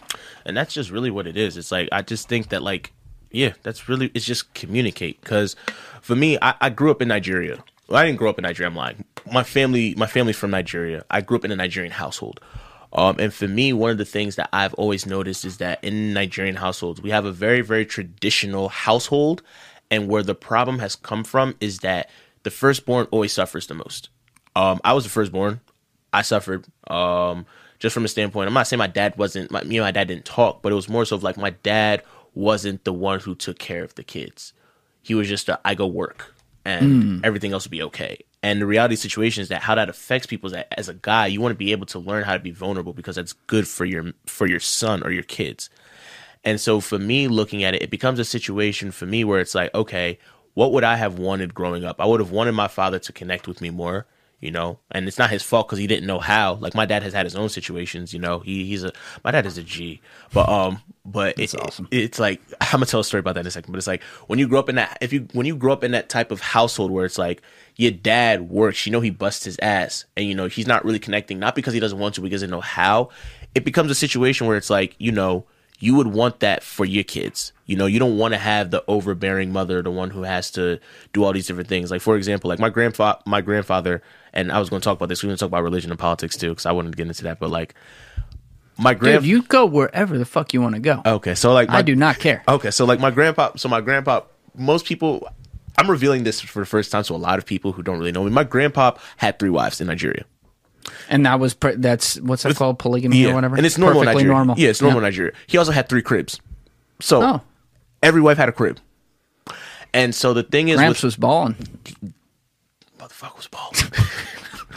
Motherfucker was balling. I'm gonna get ripped for that, but still said it. Let's go. He was balling. No, he was balling, and it's just like what happened was that my grandma was the youngest of the 3 wives, so she had to fight, scream, yell, do all this stuff to get what she wanted.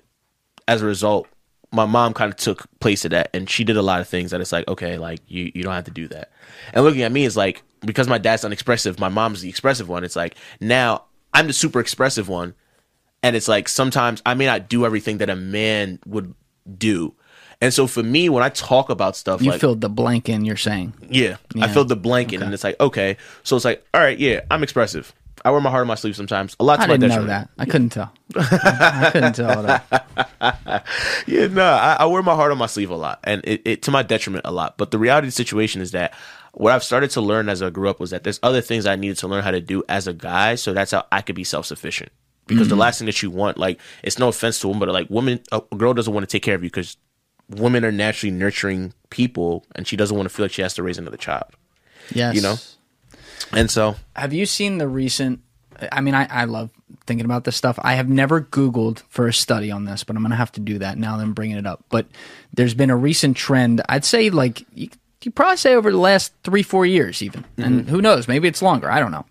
But where women are very into guys with dad bods. Shit is so weird, bro. Okay, it's not weird to me, and I'll tell you why. Why? I mean, it's totally weird to me, but it's not unexpected, I should say, to me. I fully understand it. My theory is that women of this generation, so the Gen Z, millennial-ish kind of line, right? They are looking for a man. and they can't find many of them. And so what do? They think about their dads who have those masculine qualities. They were still their dads, chances are, if they were children of the late 60s, 70s, and early 80s, they're still getting underneath the car and fixing the oil and everything. Yeah. They're still, rolling their sleeves up and fixing the pipes. They're still doing the funny, dadisms when he goes out to dinner and he's going to say the exact same thing that you can predict from a mile away to the waitress. They're doing all these things that the man supposedly is supposed to do over time. And so now these girls, everyone jokes, man marries his mom, girl marries their dad. These girls are literally now hoping that if they find something who physically looks like their dad, maybe that'll actually be a man in the realm of their dad. Just the basic masculine traits. That's my little theory. And that's what I want to know, if I'm totally on base there or totally off base, in your opinion. That's an interesting thought. I never thought about that. I never thought about it like that. Seen a lot of guys with six packs who won't get underneath the car. That's all I'm saying. I don't know why. This shit is weird. It's not a difficult thing to do. No. It's once you know where everything is, for me, my philosophy is this. My boundary is I don't touch engines. You'll never see me touch an engine. I'll put in the coolant. I'll put in the... Yeah, that was an extreme example. Yeah, I know what you're saying, but it's just for me, I'll never do that. But it's I would never touch an engine. I'll change the battery. I can change certain things in the car. I could put in new oil. I can change oil, stuff like that. Never, ever try to work on the engine. I'll never do it because I'm not an engineer. Yeah, or I'm not a mechanic. That's the next level. Yeah. But stuff that I could do, just do it. And it's I get where you're coming from. I think that's an interesting theory. Who would have thought? Right? That's a good one. Everything ties back together. Even if they don't know why they're doing it, and that could be males or females depending on the psychological situation. In this case, I'm talking about females, thinking about men. There's a reason behind your eye wanting something. And so when you are looking around at society and now and again, I don't think it's intentional. Do I think that a hardcore feminist who's out there screaming men are trash doesn't still in the back of their mind subconsciously want a man in that case if they're a heterosexual feminist in that way? Absolutely. I think she does. But what she doesn't realize is that she's creating this platform that then everyone has to agree with online, right? Because you can't shut that down. Damn Skippy. That is now potentially ruining the type of man you want. Yep. And stripping away from that platform. And that's where I draw the line. That's where I'm like, okay, that's when you know you're going too far with stuff. So the answer, again, the answer is not to be like, oh, let's go back to the old way of doing things. That's ridiculous. But the answer is to go where you want to go, which is, okay, let's what's the Bruce Lee line? Let's take what's good, let's discard what's bad, let's move forward. And that's just what it is. That's just been my biggest thing. It's I guess I'm not big communicate. People don't ask me questions the way that you're asking me questions, so we don't, I never get to flush it out. But it's my biggest thing is that both men and women have their equal share of problems. I understand men as a guy. I understand how bad we can get. We're the fucking reason why a lot of the world wars have happened. Our egos, pretty much, yeah, our egos have fucked shit up at the end of the day. Yeah. But at the same time, it's a lot of times women have been in the background in some way, shape, or form because of that. But nobody discusses that. The Trojan War. Yeah, the Trojan War. Trojan War. Yeah. Yeah. It's just we look at things like that, and it's okay, we understand. Guys have egos. We understand. Women, we understand that to an extent, women have been put in situations where they have not given opportunities to be themselves. And we have to understand that we can't just sit here and shit on each other. That's just the reality of the situation. We shit on politicians, but we can't. Yeah. But yeah. Yeah. The shitting on everything is something I always say I got to check myself on too, because it's very easy to become cynical about all this stuff. We're right now really focusing on male and female gender relationships. And you just pointed out, the politician stuff. I'll admit, with politicians, I'm extremely cynical. You're more likely to hear me shit on somebody, much more likely, probably 90-something% of the time, rather than say oh, that was okay, or it's whatever. Where I think that we need to turn inward as a society here is finding a new balance between criticism and progress, which it's a little bit of a complicated way of putting it. But let's take media, for example, right? The whole point of the press since the 1500s is to to have a check of balance on power, right? So you have in a country, the emperor or whatever, press, if they have free speech, which other places didn't, let's just say they did, they can check what they're trying to do. So here with the president or Congress, the press can check that. And so I love that. Where it goes too far is when we start to just try to check everything for the sheer basis of checking everything. And add another layer below that. What is the press? The media. It's a business, which perfectly fine. Everyone's got to make money. You can't do shit for free. I understand that. Yeah. But you are incentivized to check things more because we, the people, everyone, we are more, regardless of what we think politically or socially or whatever, we are more likely to engage with things that go again, that basically say fuck the status quo than we are to say, hey, so here's the report on the status quo today. Yeah, I think that I think that's a good point. I think where my problem comes in with media particularly is just that it's not. I don't think there's a check and balances anymore. It's just major media outlets want to be right. They want the most traction and they want the most money. And it's just like, my thing is, what happens with that is people are not, how do I say this? You want a steady flow. You don't want a tidal wave of people. Because what normally happens is that tidal waves are not consistent. When you have a steady flow, of individuals that come into your platform, reading the news, they come every, like a BBC, for example. Oh, you get what I'm saying? Now, okay. Now the plane landed. Yeah, sorry. No, so it's like, you don't want, like, we'll use this, for example. When Kobe Bryant died, everybody went to TMZ. Like, I hate TMZ because TMZ wants to be first before they're being right. And what's getting nasty is that the way that they're getting their information to be first and right is making me sick. And that's the problem. It's like, you're first and you're right. But it's like, at the end of the day, I can never trust a TMZ for me to go say, hey, I want to go learn about fucking what Donald Trump did today, hypothetically speaking. Like, I'm not going to go to TMZ. I'm going to go to BBC. I'm going to go to The Economist. I'm going to go to certain places where I understand that they're reputable. Like, don't you recognize that a lot of people don't go to the effort you're going, though, right now? Yeah, no, of course, because people don't fucking read. But not even, you know what? I'll even take their side for a minute. Some people, it's like, yeah, legitimately they could, and they're just like sitting there and being lazy. Absolutely. But there's a lot of people, like, you know, they got lives. Like, they're busy putting food on the table or something, and very quickly they read shit and they read headlines because there's a million things coming at them. And so I get that. It doesn't make the problem any better. The problem is a problem. But there's this thing where it's like we just assume everyone just wants to be not informed or wants to not go out of their way to do something, and sometimes it's just like, yo, people are busy about going about life. Yeah, people can be busy going about life, but then what ends up happening is that you end up going into a situation and you assume that that's the right information. Like, my biggest thing is that if you're gonna just be about going and reading the headlines, choose places that choose the right headlines. Like, fair. For example, you can't for me being a black man, I can't go to the roots and say that everything that they go on there is pro-black, because it's not. Like, most people don't know the Roots is a super, super small publication, and they say a lot. I know the Root. Yeah, they say a lot of bullshit. Like, and my thing is that I can't go there and be a black man and say, oh yeah, I'm going to listen to this and read what they're saying or read a headline and just assume, like, oh, I misunderstood what you said at first. Okay, yes, I got you now. Yeah, it's like, I'm not just going to go there to read a headline. Like, if I'm going to read about something, I'm going to go to The Economist and read the headline and read the Morning Joe and be like, okay, this is what's going on in the world today.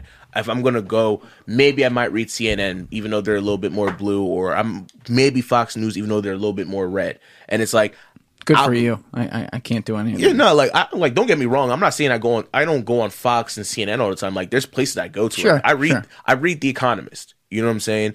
I read, like, The Economist is like the only one that I'm like, you know what? I go on there. I go on Politico. I go on these places where it's like they're trusted. I can't go in some random ass place. Like, what makes them trusted? What makes them trusted is that, for me, going to Politico, there's a very good balance of red and blue, and there's a very good balance of how people have their opinions. They have news articles, which is just strictly facts. They have their opinionated columns. Same thing with The Economist. The Economist has news facts that goes in for every country, And then for some things, they have the opinionated columns. They have obviously like the economic facts, stuff like that. I was an economics minor minor in college. So love the business stuff. So for me, it's like, I like the stuff. For me, I like shit that's balanced. Yeah. That's the type of person I want to find. Yeah, it's hard, but it's like, if you find it, you find it. The economists have always been balanced for me. You know, I can't, like, I'm not saying CNN's not a good place, but because Fox News is so terrible, it's like, I might as well take CNN. You know what's interesting, and it's funny you bring that up, because I was just thinking about this morning. You know the news app on the iPhone? Yeah. So I guess when I set up an iPhone 8 years ago, whatever it was, I turned on the notifications for that, and I've never turned them off. Yeah. And I can't tell you the last time I actually swiped and clicked an article that came across. Like when something's happening, I go where I go, right? Yeah. I'll go to Twitter and look at what are the biggest sources trending there, start there, then I'll go to Google and work my own. Like, that's just my process.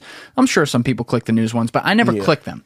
That said, for whatever reason, the iPhone still continues to send me push button notifications of every single thing every day. Yeah. And they are only from two places. I mean, I'm sure there's been one or two examples of another place, but it is always either CNN or Fox News. Yeah. And sometimes now I will screenshot it because one will come in before the other, and I'm like, oh, here comes the headline from the other one, and it's going to be the fucking opposite. And it's like, or like totally different take on the situation. Yeah. And I'm like, and they're also clickbaity because they're headlines. They want people to be able to get the attention. I hate and I'm clickbait. like, this is what people are listening to. They read this and they go, oh, that must be the news. And that's why it's like, Jesus. That's why I don't want to say this. Well, well, we already here, but we're already here. Dude, that ship sailed a long time ago. That's the part of the reason why I've been so apprehensive about going back into politics. It's like, I don't want to go back and work again for politics because I know that, like, oh, you worked in it. Yeah, I was a didn't know that. Yeah, I was a legislative aide. No kidding. I was a legislative aide in North Jersey. So was that for a member of Congress or a local government? It was local government. It was the assembly.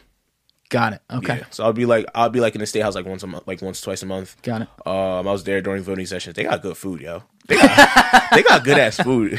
That's what you were there for. The first time I went, I'm like, okay, cool. Like, you know, this is real cool. Like, I was there when they were when they voted in the $15 minimum wage bill for Jersey. Like, it was real cool just listening to them talk. Second time I'll come in, they're like, my chief of staff, I'm like, oh yeah, Tobi, there's food in the back. If you want, just let the assembly people get their food first. I came in, they got fish, they had rice, they had vegetables, they had juice, soda. I'm looking like, damn, this what my tax dollars going to? Shit. Oh my God. If this is the case, I might be here all the time. That's not going to be my priority there, but I respect it. I'm joking, but it's like, it was like, so you were into it though? Yeah, no, like, don't get me wrong, like, I'm into politics, but where my problem comes in is just like, I just... What year is this, by the way, just for context? Was this 2021? This was like 2018, 2019. Okay. Yeah. So not like a long time ago. So it was like, I don't have like, I've wanted to run for office. Where my problem comes in is that I don't like being restricted.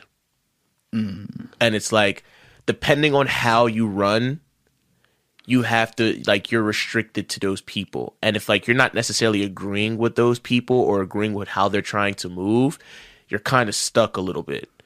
So, like, my assemblyman that I worked for, he came in through education. To keep it real. Actually, I don't give a shit no more. Yeah, I don't give a shit no more. He was a professor. Are you allowed to say who it was? I mean, I can't actually, you know. Yeah. Let's give the people the transparency. Yeah, I'll be a little transparent. I worked for Assemblyman Andrew Zwicker. Andrew Zwicker. I remember seeing those little signs up there. Yeah, That's where I lived. Oh, really? So, yeah. Oh, awesome. Yeah. Oh, awesome. Yeah, I lived up there for 5 years. Just during Corona, I came back down here. Oh, that's awesome. I'll be back up there though. Yeah, no, he was the scientist. He was the scientist professor guy. So scientist professor guy. He was a professor at Princeton. He works at Princeton Plasma Lab now. He's an assemblyman. So yeah, he's stupid. Yeah, basically. He didn't know anything. Yeah, completely. Yeah, we're kidding, people. Yeah, we're really kidding. Don't go and send this to him. Yes. And the next thing you know, I don't want a phone call, please. But not seriously. Okay. But yeah, I worked for him, and it was real cool. It was real interesting. I'm just apprehensive about it, just because it's like, I'm not saying he disagreed with anything like the education. I'm just saying, like, he came in through education because he was a teacher. And so now let's say for me, if I wanted to come in through education, I don't agree with some of the things they're doing at a certain point. It's like, I'm not saying my loyalties to them, but it's like I have to appease them because they got me into where I'm at. What was the word you used earlier? My favorite word. I'll tell it to you because you used a lot of words. I'm sorry. I did. It's groupthink. Groupthink, yeah. And it's funny because I hear you say that, and before you even said I'm apprehensive about doing it, and gave the reason why, which was because I don't appeal to any one thing. I knew that was the answer because I cannot figure out where the fuck you stand because you're all over the place, and and you're now probably the fifth or sixth person I've had in here like that, which I love because I'm all over the place too, and I look at this and I go, this could be the next generation of problem solvers, though, that actually overtake this bullshit system we have because we have what you're saying without saying it. And I think you do mean to say this, but correct me if I'm wrong. Seriously, anytime I say something that's like, no, you're wrong, just tell me. But what you're saying is that these two parties on these millions of issues we have, I mean, they're in the millions, right? There is one, it is A or B or A, right? And if you are on Team A or Team B, and we're talking about Democrats or Republicans, you must appeal to everything they have there. And if you actually do disagree with something, shut the fuck up and don't say it out loud. Because they will not accept that, and they will then all virtue signal each other to each other's parties by saying like, oh, you're an outlier, fuck you, and they will kick you out of their little groupthink society. And this is my problem with politics, because this is a ridiculous assertion in a world with as much access to information and resources as we now have. That's why I gave up on AOC. You started on AOC?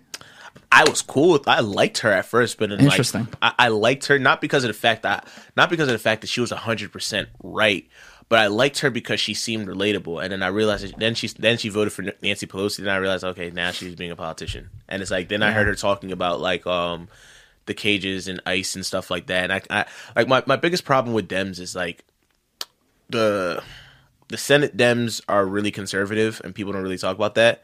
The House Dems are a lot more liberal, and that's where they make all the noise and that's where all the people talk. But then it's like it gets to the Senate, and it's like because they're super conservative, it's almost like damn, it's like they only do stuff because the House Dems have made so much noise. If the House Dems didn't really talk the way that they did, I guarantee you that you wouldn't be able to tell the difference between House Dems and the whole Republican Party. And my biggest thing... Well, can I ask you this real fast? Yeah, sure. So when you look at the Republican Party, I'm trying to get like a straw poll on this for what people think, because now, we're like 4 months into Biden, which more importantly, 4 months post-Trump, right? And hopefully that's the last we've heard of him. I think that would be beneficial for everyone. But anyway, we're past that era where, he's the top of the Republican Party. So when people think Republican, they think Trump. Do you think that party is still that way and is going to be that way moving forward, whatever that is? Meaning it's like defined under Trumpism.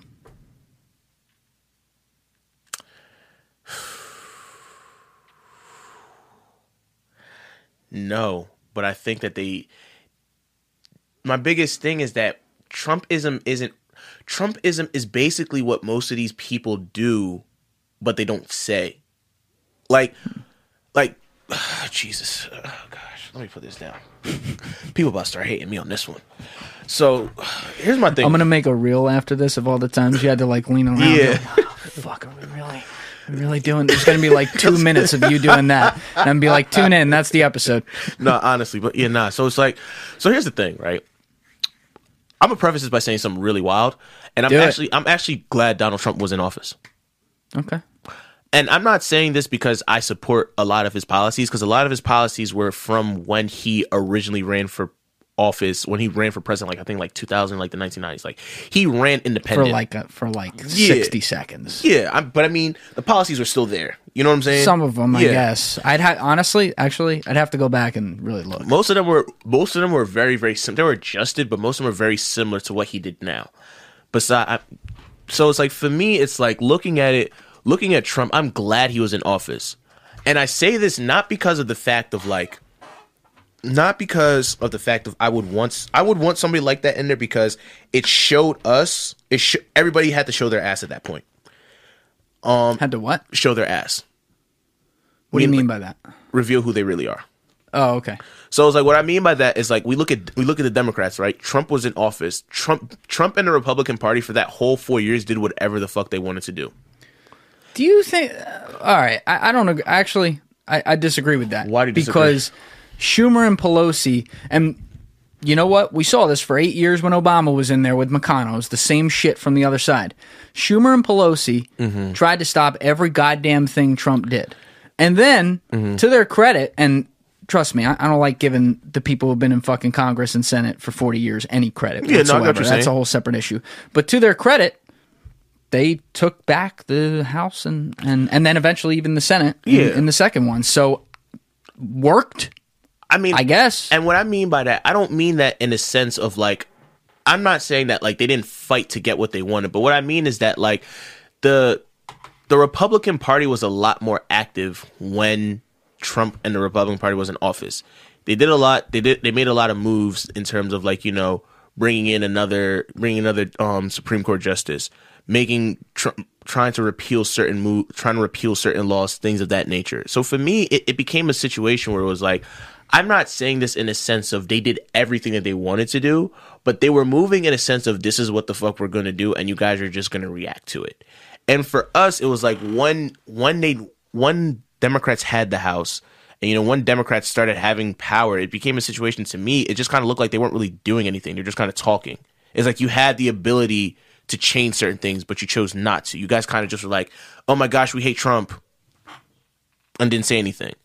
And so for me, how I was looking at it, it was more so like put it like this: you're sparring with somebody, and they're punching you, and you're not punching back because you're just saying the same thing and not really paying attention to what's going on. Yeah, and it's like for me, and that's what made me irritated. Where it was like, okay, you guys are in charge of the House at a certain point. You guys were saying you wanted to do all these things, and now nothing's happening. Trump came in, he's like, yeah, I'm changing. I'm gonna fuck with China. Yeah, I'm changing corporate taxes. Yeah, I am going to start building a wall. Things of that nature. And it's like, he just was like, yeah, I'm doing this.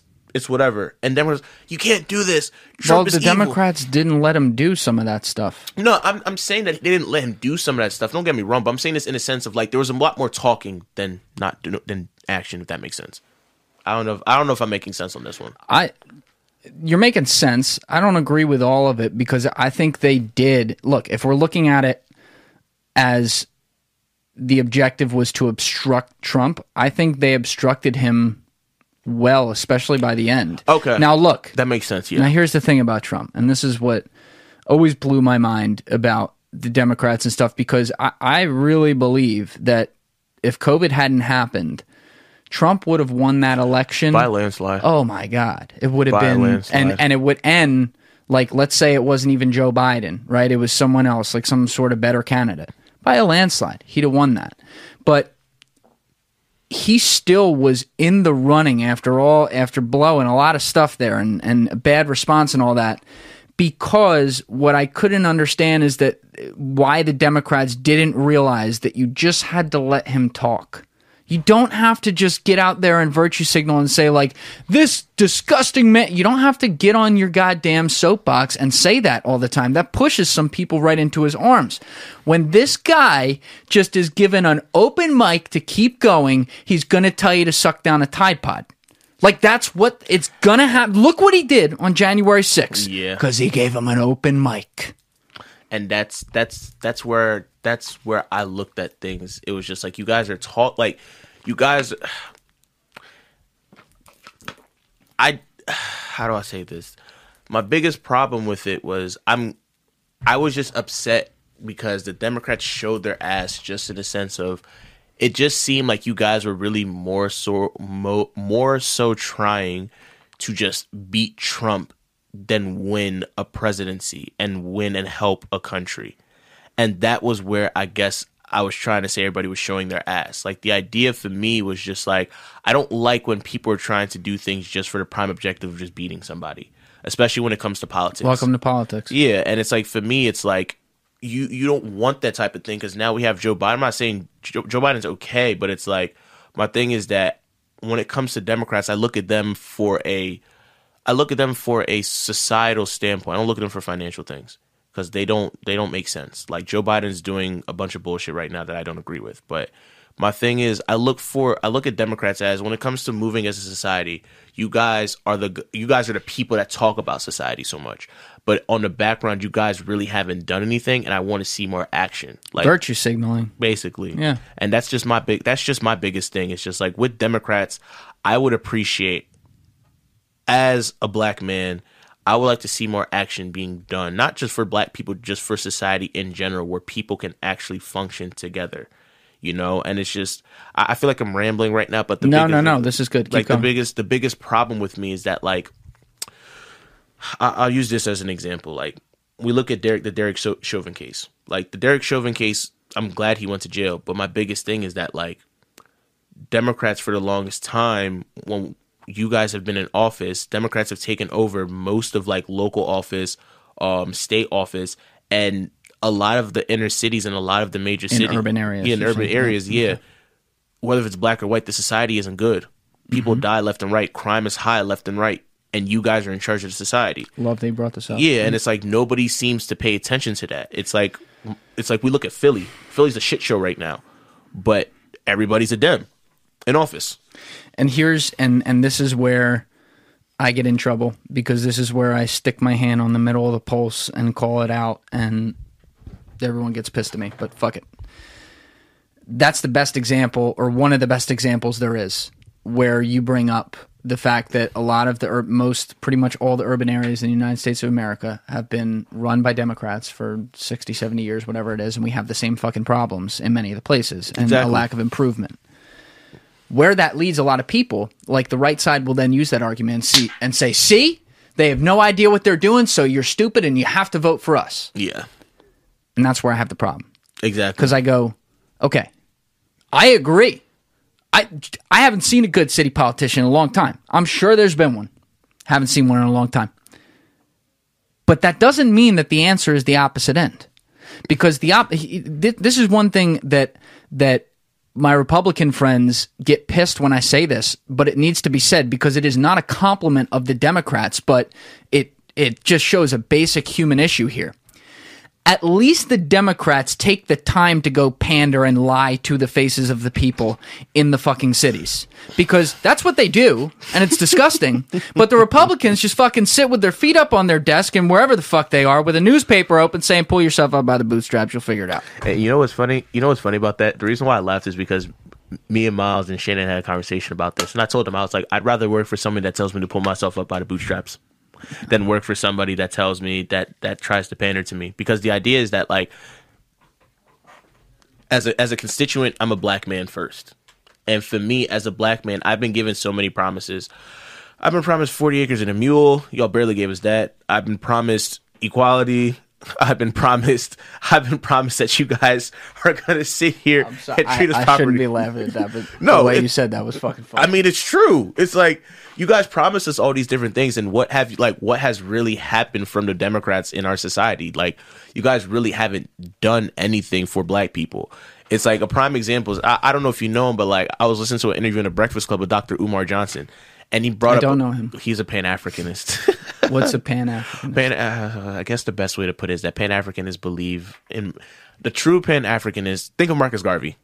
Oh, Marcus Garvey wanted everyone to go back to Africa, right? Yeah. And yeah. So that's what this guy wants. Essentially, in a sense, yeah. I'm broad stroking it right now. I feel like that's like reverse racism. I don't know if that's a term. No. Well, reverse racism is like, I don't even know if that's real, but I get what you're saying. I'm getting above my pay grade right now. But, no, I get what you're saying. But you know what I mean? Like, it's almost like, yo, you know what?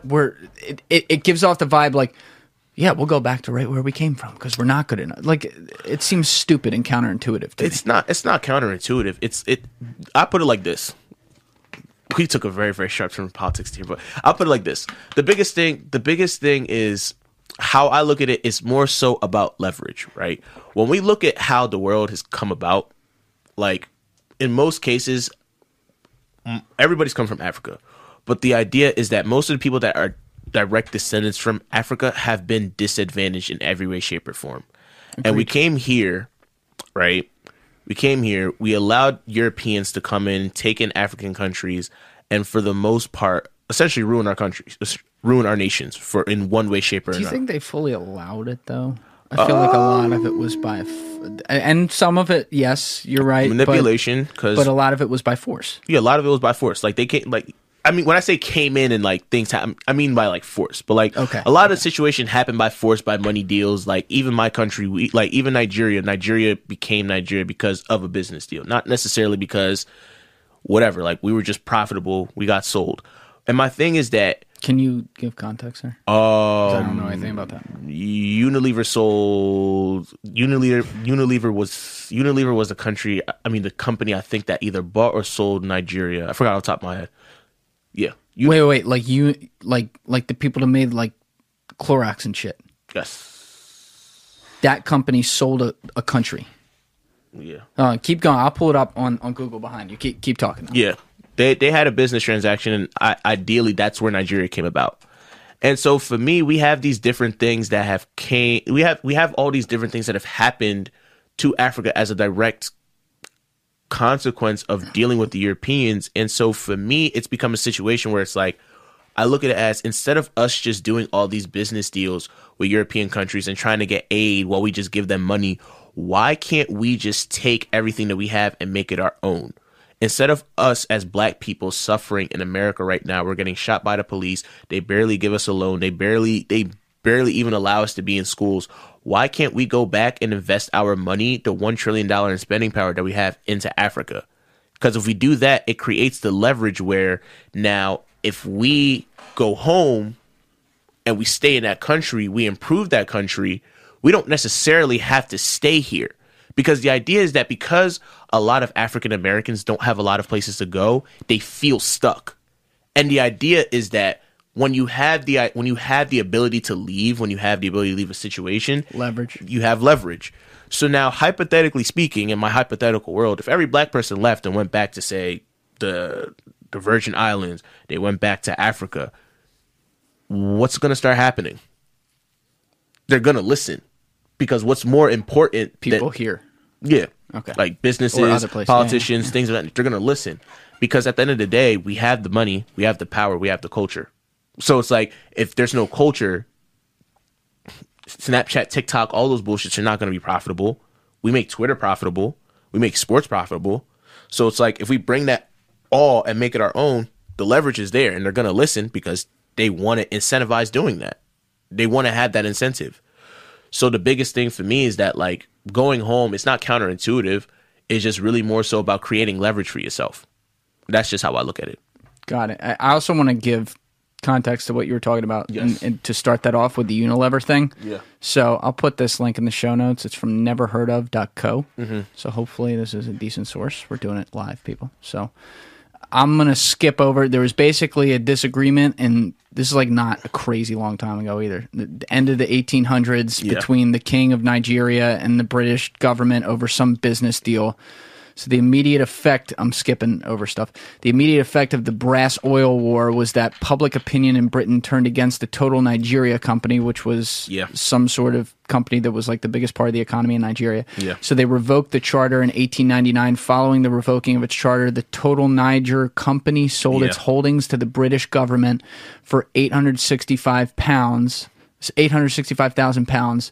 That amount, which is a lot of fucking money at today's exchange rate, I can't even read what that number is, was effectively the price Britain paid to buy the territory, which was to become known as Nigeria. So that, you're saying that when the British government did that, Unilever was involved with them? Because it also, this is a long article here, but the title of the article is How Unilever Sold Nigeria to the British for 865, which, wait, it says how Unilever, in parentheses, Royal Niger Company. So Unilever was originally the Royal Niger Company. No shit. Yeah. Yeah. Holy fuck. Yeah, and that's like, and think about, that's like 200 years ago. Dude, that's way less than that. It's like 120 years ago. Yeah. Fuck. Yeah. That's what I mean. It's like, yeah. So, look, I always try to think of a utopian world. And in one way, you just painted one, which is let's say we all as black people had the resources, and a lot of us do in your example, and maybe that's also true, to just use that leverage, get the fuck up and leave and go back and form our own great metropolises right there across all these countries, and put all of our trillions of dollars into those economies that then build this whole new universe.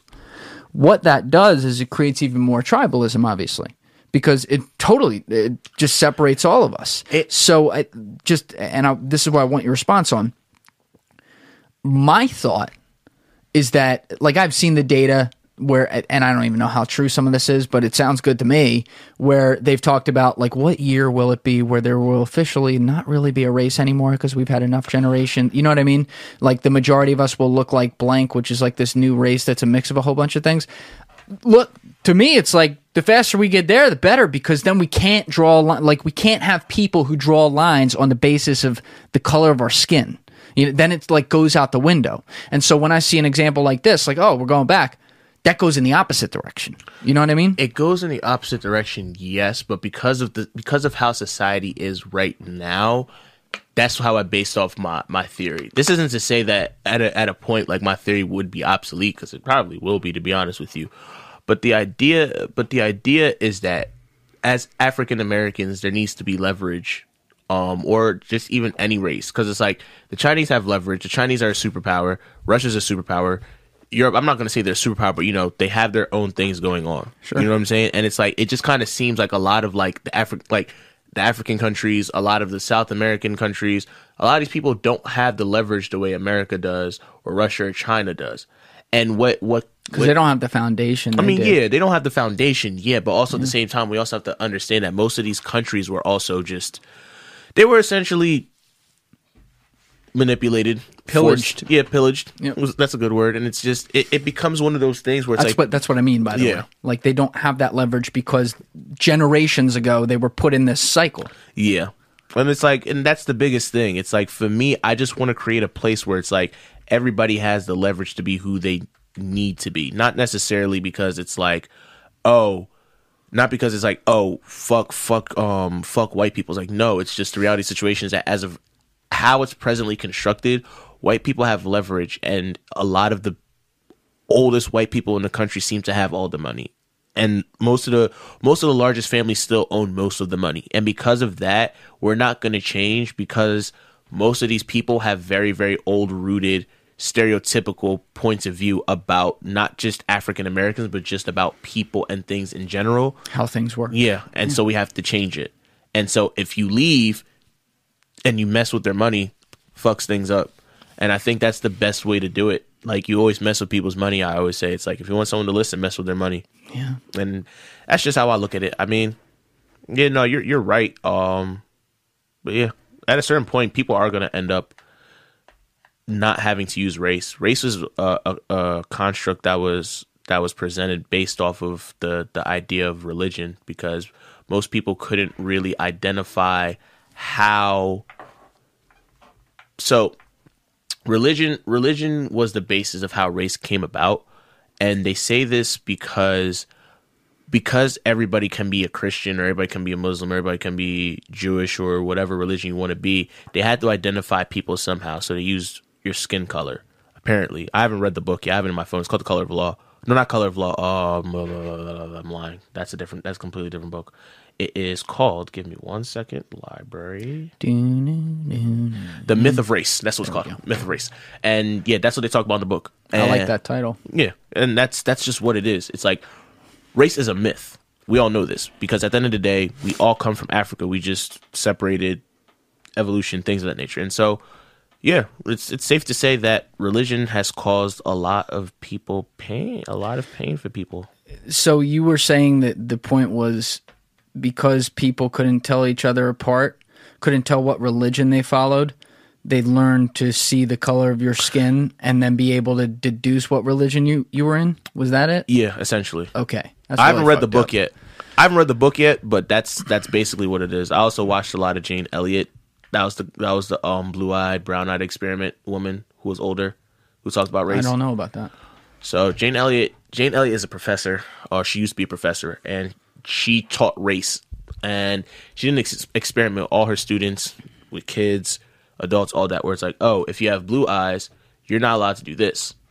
Or if you're blue eyes, you have to get your water last. You have to get your food last. Brown-eyed people, you're allowed to go first. And she was basically teaching race basically through your eye color. And so as a result, like when she was teaching like a college class, like some girl, like she had a freak, she's like, you can't do that, it's not fair. It's like, what do you mean it's not fair? You have blue eyes, it doesn't matter to you. And she's like, she's a professor, she's teaching, she's like, this is exactly what African Americans deal with, or this is what people of different colors deal with.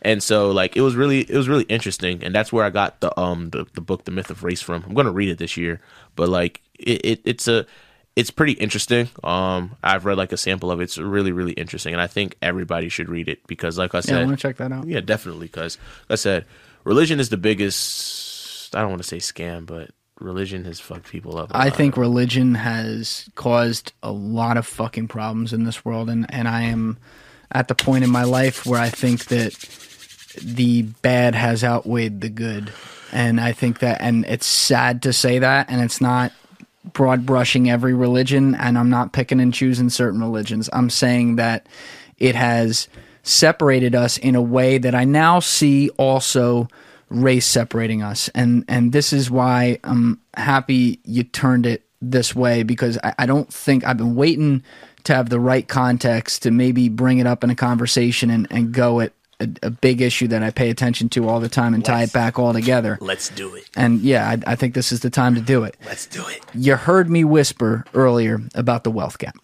Uh-huh. And it's by the way, applicable all over the world. Of course. We just have it kind of on steroids here. Yep. And I see a lot of issues with how we stereotype race in this country. And you just said wealth gap. Why are you going to race? You're going to see. We speak far too simply in a way, as just one of many examples, for example, as to painting a broad brush as if all black people are poor, which could not be further from the truth. It totally delegitimizes the black community, and it delegitimizes star power within it, because it creates this assumption like, oh, no, that's where you are, so we'll help you out because of that. And you can say that that's bullshit, but also still say that, hey, like for example, in our urban communities where there's a lot of black people, there's a lot of Hispanic people.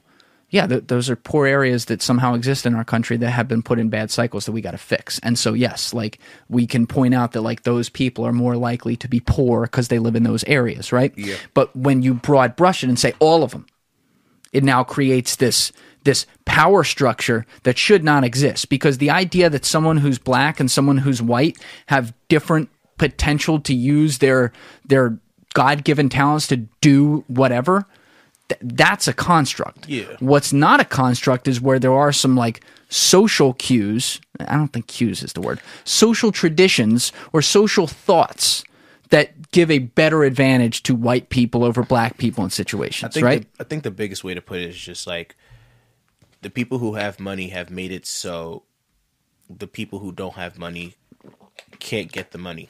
Yes. And in most cases, it's been the majority of the time. Majority of the time, it's been the white people. And because the majority of white people have had the money, and, because of whatever reason, whether it be psychological or racist, they have put black people in a position where they can't get the money. When we look at things like redlining, when we look at situations of what's redlining?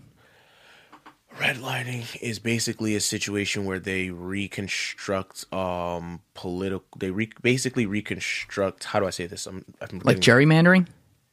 It's like gerrymandering. Like where they set the new district to be able to vote. Yeah. It's basically gerrymandering, but for housing. Oh, okay. So it's not for all. Okay, got it. So it's like certain areas, like Camden stays poor because it's redlined like that. Yes. Okay, I understand now. So it's like when you have those types of situations, those places naturally stay poor. Yes. And so because of that situation, it's a cycle. Yeah, it becomes a cycle. And so it's like if you don't have the money, you don't really get to change things. Like, and that's the biggest thing of why I said it's like the biggest thing is opportunity. When you present people opportunities to do well, and you present people opportunities to get themselves out of situations, and good opportunities, not just shit opportunities, they take it and they run with it. And the idea is that there is a lot of potential. It's just there's no opportunity. You know, not everybody, like, people don't get it about poor people before we even go to religions. Like, what people don't understand about, like, poor people is that people think that the easiest way to get out of debt or to get out of poverty is to work hard. But it's not just working hard, because you have to work hard. You have to work 40 hours a week minimum for you to make ends meet. That's if you don't even have a family. You work 40 hours a week. And then now if you do have a family, you work 40 to 60 hours a week. You might do something else. So now you have to think about insurance. You have to think about all these different things. You have to think about, oh, what if your kids get sick? Oh, you have to think about, okay, you have to, all these different costs and how you're living, where you're living, how you get to places. You can't afford certain things. Like, there's certain luxuries you can't do. Because you're poor, you might just have to take the bus because it's cheaper than buying yourself a car and having to cough up $200 to fix brakes out of your car. You know what I'm saying? And it's like, there's so many different avenues that being poor comes into that people don't really think about. And it's like, when you start to think about this thing, you kind of understand why people stay in the same place that they're at. They don't have the luxury to say, I'm going to buy myself a $5,000 car when I have a family that I have to take care of so I can drive myself to a 40-minute job that pays better. Some people can't do that. You know what I mean? And you're saying it's basically like they're constantly one step behind and trying not to fall two, so they can't ever get one step ahead in that way. They're in a system where that's basically what it is. So that's capitalism. But I want to tie. Well, that's a conversation we could have too, because, and like, just as a preview on that, my thought is that, and I get in trouble when I say this, but it's how I feel. I can say out of the same mouth that I believe capitalism is the best economic system in the world, but also that it absolutely has flaws, and also that there may be some flaws that aren't correctable, which is problematic. Yeah. What I don't like is when then people, because they get pissed at that system, and righteously so, they then, what did we talk about earlier, like with the Democrat politicians in the cities? So then the argument is that, oh, well, you must just vote for the other side. Yeah. Same thing here. When you then bring up like socialism to me, socialism is a terrible I'll tell you, idea. You're out of your fucking mind. Right? Socialism is a terrible idea. So it kind of puts me in a dangerous territory, because I don't purely say one thing or the other, and then people are like, oh, where the fuck do you stand on it? That's where I stand. So take that as you will. But anyway, to bring all the race theme and tie it back into the wealth gap, I think that the last decade in particularly has been, like, even the beginning of that decade, so before a Trump or anything like that, has been the ultimate symbol of the wealth gap that grew over, by that point, close to 30 years, and now it's coming up on 40 years or whatever here, where we have seen the anger start to come to the surface. And it's come in a lot of different ways. But obviously 08, 09, we had the big financial crisis and recession. Mm-hmm. And not one single banker went to jail for that. Nope. And they got bailed out. And the rich stayed richer. And, you know, let's just call it what it is. Every single president since, I don't know, World War II, before then, I'm sure, who compiles a lot of their cabinets, regardless of party. A lot of bankers. Yeah, exactly. Right. So that's never changed with anyone. They're all at fault for that. And even though we had that recession, we've now had, 3 presidents since then, and we can still say that.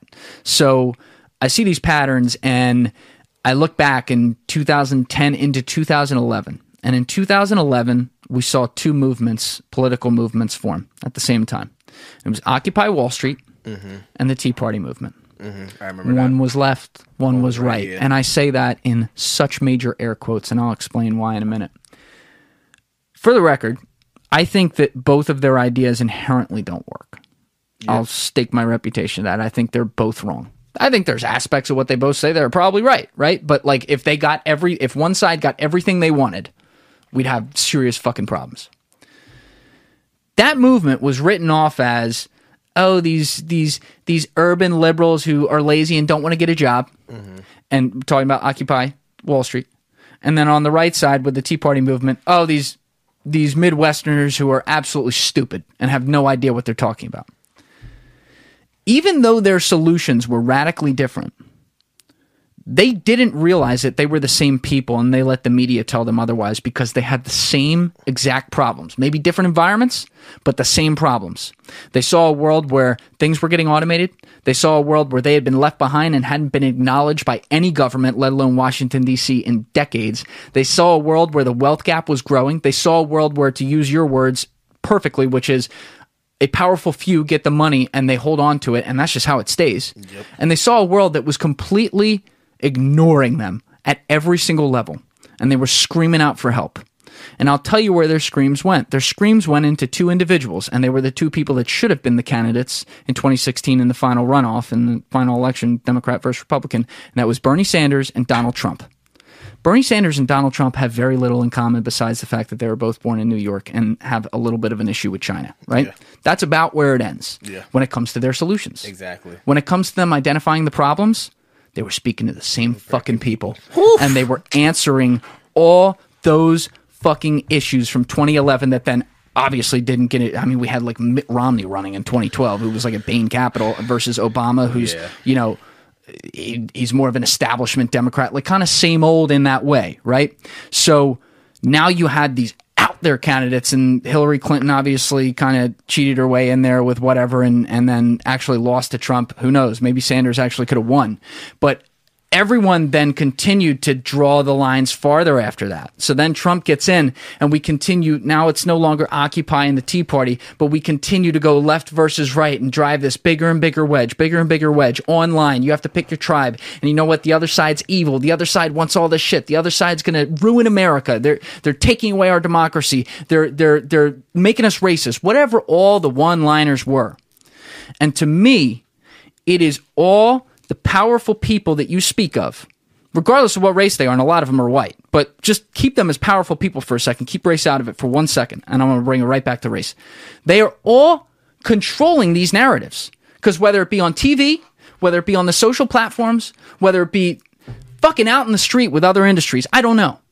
The same people run them, and the same people don't give a fuck about those two factions, and the people who maybe they weren't in the Occupy and Tea Party, but they were pissed off too, and they're in the bottom 99%. The 1% doesn't give a fuck about them. The 1% wants to distract from the fact that they're the 1%, so that all the people don't fucking come back to them and say fuck you and rise up against them and stop that system that has had this huge wedge of a wealth gap over 30 or 40 years. So what's the best way to distract those people? You fucking divide them along certain lines and do the most controversial ones. Go to race. Go to something where there's also some truth to it as well.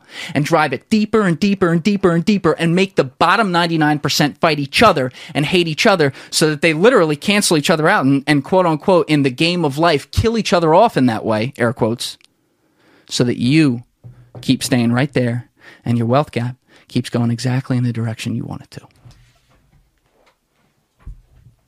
I concur. That's it. I got you pulled a moose. You pulled a moose. Moose doesn't have anything. What's pulling a moose? What you just did. I mean, I just don't see why people can't see that. Because people choose. It's because people don't want to accept the fact that they're being played. Sometimes people want to have faith. People want to have faith. People want to trust in the government. People want to trust in society. People want to trust the churches. People want to trust everything. And it's just like, at a certain point, you kind of have to see it for what it is. And it's like, it's unfortunate, but it's like, not everybody's a good person, and not everybody wants to play the role of, helping people. It's why it's like, for me, because I wanted to talk about religion, because like that's always important to me. But it's just always been like, the biggest thing about religion for me is just like. Are you religious, by the way? Yeah. Okay. Yeah. I'm a Christian. I believe in God. Read the Bible for myself. But one of the biggest things I've realized is that the institutions that have been put in place for religion have done a very, very bad job of helping the individual and helping people with their interpersonal relationships. For me, it's just always been a situation where it's like, the church, I'll be honest, like this is something that me and my girl always debate over, is like someone like Pastor Mike Todd, who Lewis Holmes? That name sounds familiar, but I don't want to say I do. So think of Mike Todd as like a black Joel Osteen, but talks about relationship all the time. Okay. What was the other guy? Lewis Holmes? Yeah, Lewis Holmes. Okay. He has his own podcast, but he was on it. I just thought you would know him. But like, so Mike Todd, he's a great guy. Don't get me wrong. He's a pastor. He loves God. But my biggest problem is that it has been what ends up happening is that you sell these people a dream, which is prosperity gospel, of like, okay, I'm going to teach you how to win at life, or I'm going to teach you how to be the best Christian, or what Mike Todd says, I'm going to teach you how to win at relationships. And it's like, you're not really teaching them anything that has to deal with interpersonal skills. We're so focused with religion. We're so focused nowadays on being yourself, or living your truth, or living how you are. But, you know, for my religion, it's just like, you're not following what the Bible says. Like, for example, like I was listening to one of my mentors. He's a pastor in North Jersey, and he was explaining that, like, in James, he was telling people, like, yo, like, you need to be a good Christian, and you need to learn how to forgive, and you need to not be like you don't need to be angry. Like, don't be angry people. Be a good person. Like, do all these different things. Be a Christian and forgive. We're not forgiving, or we can't cut people off the way that we cut people off. But we do that because we've been taught by a lot of these, let me not say lower level people, but like a lot of these major institutional people that tell us, live your truth. I can do bad on myself. Cut people off if you have to. Like, some people are not going to make it to the top with you. And the idea is that going to religion is that the idea of religion has never really been about living a truth. The idea has always, to me, has been about you creating a sense where a group of people believe in the same sense of morals to help push society forward. But what has happened with religion is that a lot of people who are at the top, who are supposed to be these leaders, take the clout, the money, whatever it is, and they abuse it. And it becomes a problem where it's like you're pushing an agenda rather than pushing what the message is supposed to be. People get married to what they get with the agenda that supposedly got them there. Exactly. And it's like we look at it as like the pastor that drives a nice car, but, you know, people in your church are still struggling, you know? What was it? Olstein left all the people outside during the hurricane? Exactly. There's like 18,000 seats in there. Yeah. And it's like, that's my thing. It's fuck like, that guy. No, honestly. I'm like, fuck that guy. No, honestly. And that's where I come from where it's like you, as a Christian, for me, how I look at it is, people automatically assume, yeah, the Bible is there for you to learn and be a better Christian. But as you look at the Bible and what it is, because the biggest idea of the Bible is how it's presently constructed, you're supposed to look at it and understand how you can work with God to manifest who he is as a person. And for me, I'll break it down as best as I can. When you look at Adam and Eve, right? When we look at the story of Adam and Eve, we look at it as a story of, oh, Adam ate the apple, oh, it was evil, it was this, that, and the third. But it was like, the reality was never really in the fact of like, hey, Adam ate the apple. The idea was whether it was the decision that Adam and Eve made. And when you look at it from a standpoint of the decision, not necessarily the decision that they made, the opportunity to make a decision, that makes better. What I'm saying is better now. When you have the opportunity to make that decision, Adam and Eve didn't have to eat the apple. Eve didn't have to eat the apple, but they did. And they made that choice. And now what happened was that you had this situation where God ended up working with these people to determine what was good and bad. God was continuing to work with these people to determine what was good and bad. And what God saw was, because the apple was eaten, he gave us his decisions of either good and bad. People have consistently chose bad. And so what ends up happening now, he brings Jesus Christ and he gives us what we need to do. And we have to collectively, as these people, follow these morals to push society forward. And as you can see, is when you look at the Bible and how it's constructed, hey, I'm going to give you these blessings. Or, hey, Jesus did this, Jesus did that, right? You kind of see that people kind of resort back to their old hating, is it contemptuous or whatever? Yeah, contempt. Whatever the fuck it is. Yeah, something like that. Their old contemptuous ways. And as you can see, the way society is now, that's how we move. We've come from a loving society to a very individualistic society of how we are as a person, as people. And because of that, now it's like we need to find, and this is why like for me, it's like groupthink is bad. This is why it's like we need to find a way to just be a morally good people, because things like prosperity gospel is not going to teach you how to be a better person. It's not going to make you the money you want, because those things were never really important in the first place. You know what I mean? And wait, can you? Mm-hmm. Okay, now you finally lost me. I was following it. What do you mean?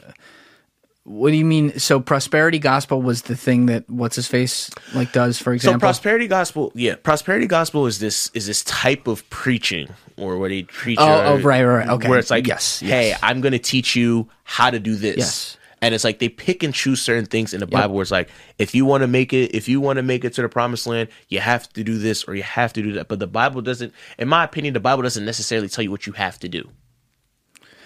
Now I got it. Yeah, and so it's like what ends up happening with prosperity gospel is like people use prosperity gospel as this word of bond, but it was never a word of bond because it's not coming from a genuine place. It's like, for example, when we talk about, what's the best way to put this? I wish my friends were here because they could explain it better. But it's like, if we talk about... Get Miles on the line? No, not even Miles. Actually, that's not even Miles. I have a friend who reads the Bible all the time. He's just like... But it's like, I guess the best way to put it is like, love your neighbor, for example. Mm-hmm. And it's like, okay, you need to love your neighbor, forgive, but don't forget, right? But people don't tell you how to forgive and forget. And it's like people are like, oh yeah, forgive and forget. And it's like, you forgive, you go end up being friends with that person. But it's like, they're not teaching people how to be wise and always remember certain things that happen to you. Because that's what the Bible explains for you to do. Like when we talk about choosing your wife, hey, choose your wife and do this, that, and the third. But it's like, yo, choose the right woman. The Bible tells you to choose the right woman. And what's right. Yeah, and what's right. And so, I mean, I guess the point is that like the problem with prosperity gospel, it's taught us so many different things of just consistently following God, but with no action plan to do so. And they pick and choose certain scriptures and they pick and choose certain things in the Bible that follows a message that a pastor wants to preach, but not following what God wants you to do. And I think that that's the biggest problem because if you do that, it's an interpretation thing too. It is an interpretation thing. And I think people need to understand like what you're reading. Like people don't understand. Good luck with that. No, it's not even that. It's like, think about it. It's like what people don't understand is like, I always use this example all the time. People don't know that there's 14 letters to the town of Corinth that was written by, I think it was Paul or Peter. Like, it's not just 1st and 2nd Corinthians. There's 14 letters to Corinthians. And people, I didn't know that. Yeah, people don't know that. You know what I mean? And it's like, oh, this Isn't one they just do at all the weddings? Like Corinthians 4:13. Yeah. Yeah. Okay. Yeah, that's what it is. And it's like people don't really know that. And it's like people don't understand that the Bible's constructed in a certain way. So it's like when people look at it like that, it's like, oh yeah, it's like Genesis is there because it's the beginning, but it's not. It's not. It's constructed that way for a reason. And I think that once people understand that, and I think that when we look at like everything, we start to look at how everything else gets affected. Like when we look at what morally we're supposed to do and morally be a good person, things like groupthink doesn't happen anymore. Like situations like politics doesn't happen anymore. You know, I feel like I'm rambling now, but you get No, I like where you just brought this. I love where you just brought this actually, because you're now looking at a world that cynically can't exist because there are not enough. Like there are a lot of smart people in this world. A lot of intellectually smart people in this world. But what are there, 7.5 billion people? Yeah. There are people in this world that are not smart. It is a fact of life. I don't know what the number is. Maybe it's 1 billion, maybe it's 2 billion, but there's people who are, there's not a hell of a lot going on up there for whatever reason. And when you have that, you are automatically having a subsegment of the global population that is psychologically and neurologically and IQ-wise more likely to follow along with a given standard. To say nothing of, by the way, all the intellectually brilliant people who psychologically fall into that trap. Exactly. You know, so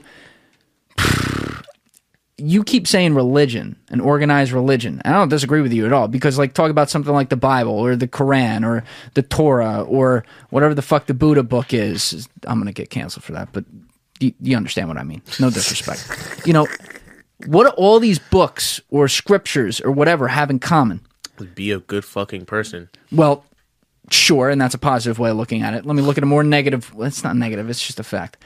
They're all written by a person. They weren't written by God, whoever God is, depending on which religion we're talking about. You know, so what does every person have in common? We have flaws. We misremember things. We don't know things. We say things that are opinion and inject it as if it's fact. All these things happen. So now you fast forward to what you're talking about with all the preachers across the respective religions and how they then interpret and put it out there. That's what it takes with religion. Religion doesn't just exist on its own. It exists by the people who take it and interpret it and are the thought leaders in expressing opinions publicly for then more people to follow those leaders. That's how you get a Joel Osteen, for example, or whatever. And then some of the guys you brought up, what was it, Lewis Holmes? Lewis Holmes isn't a pastor. He's a podcaster. He's okay. All right. Well, whatever. Yeah. So you get my drift. So I don't see any difference between that and culture, though. Why? So, not what you think I just said. Put it that way. Okay. Let's say, who's a really positive person in culture? Maybe a motivational speaker or something. Give me an example. Eric Thomas. Okay. All right. That's a great example. I love Eric Thomas. Yeah, he's great. I think that's just a great example because I happen to watch a lot of his stuff and listen to him and seen some of his story. And I think Eric Thomas is legitimately a very good person who kind of really walks the talk of what he says, and his life has expressed that. Even with that said, Eric Thomas, in a positive way in this light, leads a cult. He leads a some sort of a cult of people, and this is where and cult is a negative word, and that's why you're reacting like that. No. It was interesting that you said it like that. Nobody goes to say just follow me on this, okay? He leads what I would consider a positive cult because people that follow him and legitimately listen to him over time eventually inject just subconsciously into their, I gotta want it more than I breathe, right? You gotta want it more than you breathe. And lines like this, like you gotta step back to move forward, like all this stuff. And it's positive in this way. People could say the same thing about like a David Goggins and stuff like that, you know? And it becomes a part of who you are because this person repeated it from their own experience and beat it into you. That's and in true. this case, a good thing. A lot of times, a person can be coming from a place of pretending it's a good thing to beat something into you. And it turns out to not be such a good thing because they're full of shit. And like, what's an extreme example? Like way over the top example. Jim Jones with the Jonestown Massacre. Yeah. He convinced all these people to kill themselves. Do I think all those people wanted to kill themselves? No. Do I think that they were bad people? Do I think they were all dumb? No. They were driven there through repetition over and over and over and over again. And so, with all the negativity of organized religion over time, we can then draw, this is why I say culture, we can draw across culture examples of where ideologies, whether they be personal betterment or politics or social opinions or whatever, get repeated and repeated and repeated by thought leaders who then create all these cults of people that then create your groupthink and don't question what they're actually thinking because they're not actually thinking. I hurt my head on that. I'm sorry. No, that's a very interesting way of thinking about it. I didn't think about it like that. I guess when you put it in a perspective of people of morals, you do bring up a good point because ideally that's why I was saying like the common theme between all these things would be a good person. And for me, I think that's where the line falls in religion. Like for me, what I've started to understand is that one needs to believe in something bigger than yourself, you know? So you are right. You are right in a sense of to an extent, yeah, religion isn't really the biggest thing that's needed in terms of creating a moral compass. But for what happens with people is part of being a good person is also knowing how to be humble. And I think that in a lot of times with religion keeps that humility there. Because, like, for example, when we look at Christianity, you talk about the fear of God. You know what I'm saying? And it's not from a fear of like, oh my gosh, I'm going to die. But it's like, it's fear of like, yo, like this guy can do so much. Like, you don't even know, like, you just don't know. Who are you? Yeah. Like, and it's like a fear of like, okay, just be humble and don't think that you're better than somebody or better than something, you know? And so having that sense of believing in something bigger than yourself keeps you humble, because I think that when you go out of it, like you can have all these morals, right? And what ends up happening is that you kind of fall into a stereotype. Oh yeah, like I have all these morals. Like I'm such a morally great person. This, that, and the third. And it's like your head gets big, you know, and you don't want that. And I think that that's part of the reason why, for me, religion is important. Because for me, I do get a big head sometimes. I'll use my personal example. I do have a big head sometimes because sometimes I think a lot. Like I could tell, like we're the type of people that we think a lot. But for me, what ends up happening is that what I've come across is that a lot of people don't really think like me. So I can't really, like, when my head gets really big, when I really question people about who they are and what they believe in, it becomes a situation where it's like I actually need to find something to humble me. And that's where that's where religion comes in for me, because it's like I can only know so much, right? And I use this example in the book of Job. After Job complains to God about everything that's happened, God comes down to him and he's like, yo, like, do you understand, like, what I've done? Like, were you here when I created the earth? Were you here when I created this? Were you here when I created that? And he explains to him, like, yo, like, I did all these different things. Were you here? Do you know why I did this? And he said no. And that's where Job humbled himself, because he got arrogant, because essentially some things happened. And the idea was that because Job didn't know, he ended up becoming very, very humble. Like, yo, like, I didn't know. I'm sorry. I apologize. And that's what I think people need.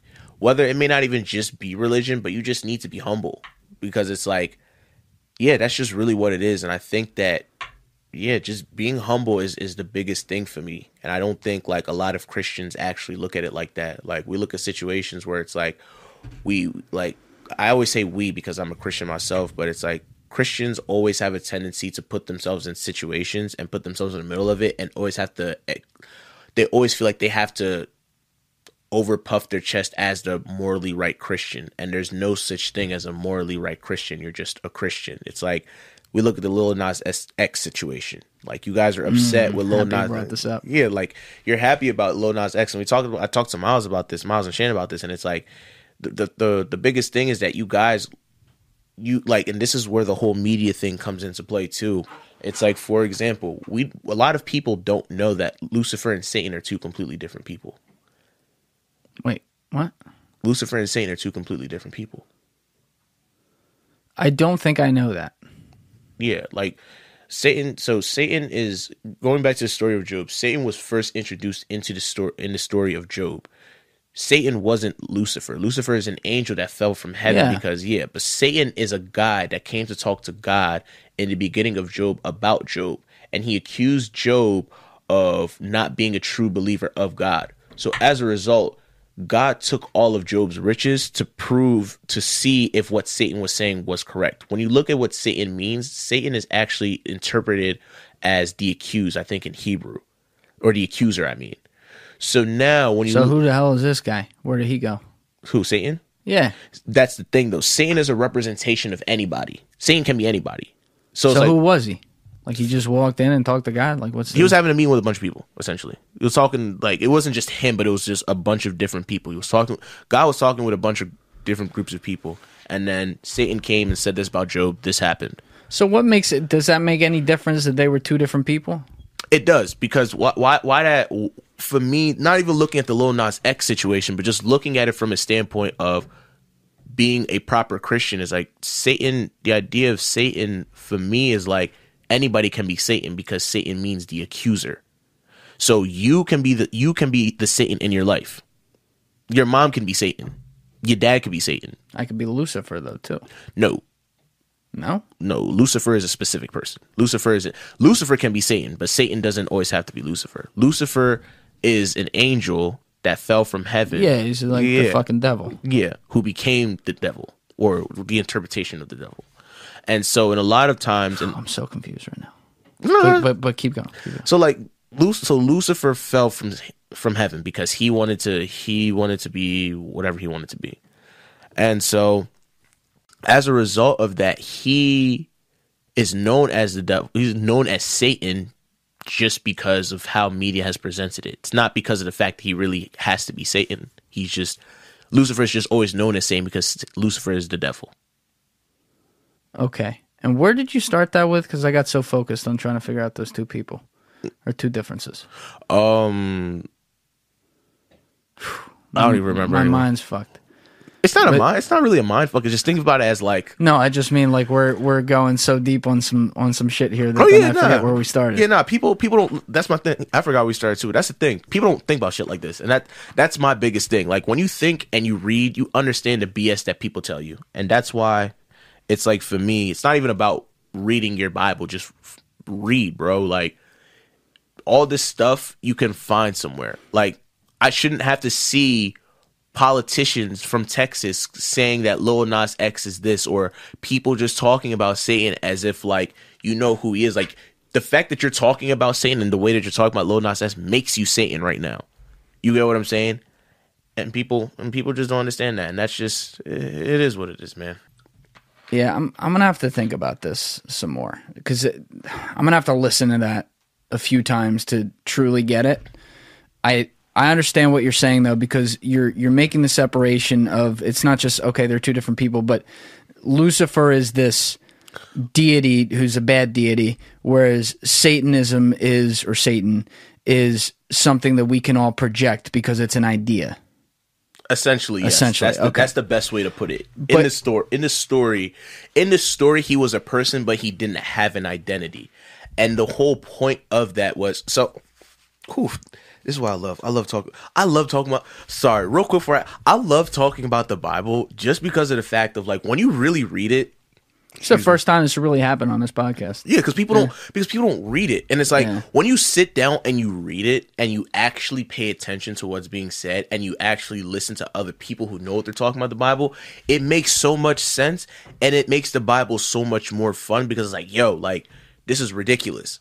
So it's like looking at like the story of Job. Job is a part of like this literature series called what the guys I listen to called the wisdom books. It's Job, it's Ecclesiastes, Proverbs, and there's one more. It might be I said Ecclesiastes, right? Yes, I did. Ecclesiastes, Job, Proverbs. It might be. Why can I think about this? Wisdom books. Sorry, give me a second. Wisdom books.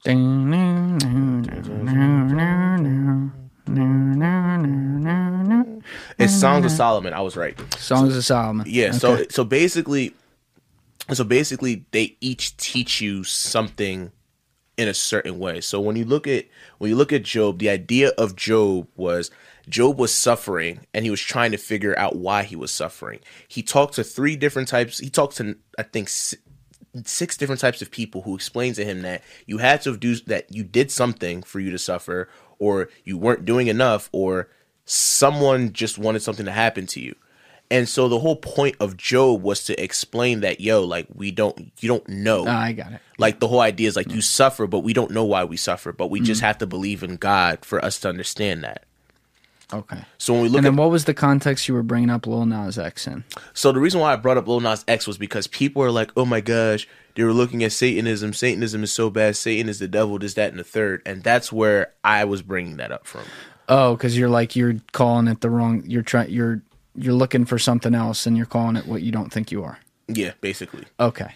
All right. Well, on that though, because now at least there's a definition there. Let's call it Lucifer, right? In that way, because he was, doing a pole dance down to Lucifer. I try to stay here with this stuff, and when we're talking about strictly pop culture stuff where somebody takes a celebrity takes an artistic take on something, I try to not give too much of a fuck. And I haven't given that much of a fuck about this situation. Like, I haven't really talked about it with people. But, I saw the music video, Montero, and this whole thing. And to me, it's just a typical celebrity going for some shock and awe on something, which he did successfully. Great job. And doing a take that's going to be controversial, that's going to create tribes, that then creates attention. Okay, fine. The other side of it, though, goes back to what I was saying maybe 20, 30 minutes ago, which is where we have cultural cult leaders, right? Yeah. And so, essentially, you get all these people who are like Team Lil Nas X, and then all the anti-Team Lil Nas X, and they all listen to their echo chambers of like Lil Nas is a Satan worshiper, and he thinks all this stuff, and it was really stupid doing like the human blood on the sneaker. That was so fucking stupid. But that aside, like just focus on Montero for a second.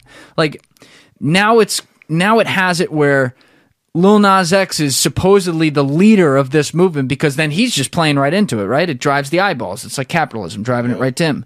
And so now all these people start to believe that, like, oh, all these ideas we have about this video and what it says about Luciferism is actually, it's like culturally cool, man, because it doesn't conform. And then the other people are like, no, it's the devil, whatever, whatever, whatever. And we create even two bigger factions out of that over time. And now people may adopt ideas that they don't actually have in one way or the other. So I look at it like, oh, why can't people just like call it a fucking music video and move on? But I know society doesn't really do that. It's because people don't even know what the fuck they're looking at. Like if you look at the music video, it basically that's why I made the distinction of Satan and Lucifer. Like when you look at the music video, there was a reason why Lil Nas X was an angel. He was standing like he was on trial, which he said was a SpongeBob reference, but we're not going to talk about that. And he fell down to earth, and the idea ended up being like he was Lucifer. That's why it's like I was upset when people were trying, oh, he believes in Satanism, yada yada yada. When he made the shoes and stuff like that, it made me upset because it's like y'all not even misquoting the Bible properly, and that's what makes me upset. It's like if you're gonna misquote something, at least misquote it properly. And it's like, what does that mean? I don't know, but it's just like it just made me upset. Cause like, you're not even doing this properly. Like Satanism is completely different. When you look at Lucifer, Lil Nas X in a music video was Lucifer. It was like you were this person, you fell, pole danced down. You get it. But it's like you became Lucifer. It's the idea of what happened to Lucifer, and it's funny because it was a direct correlation of how people looked at Lil Nas X. Because look at it.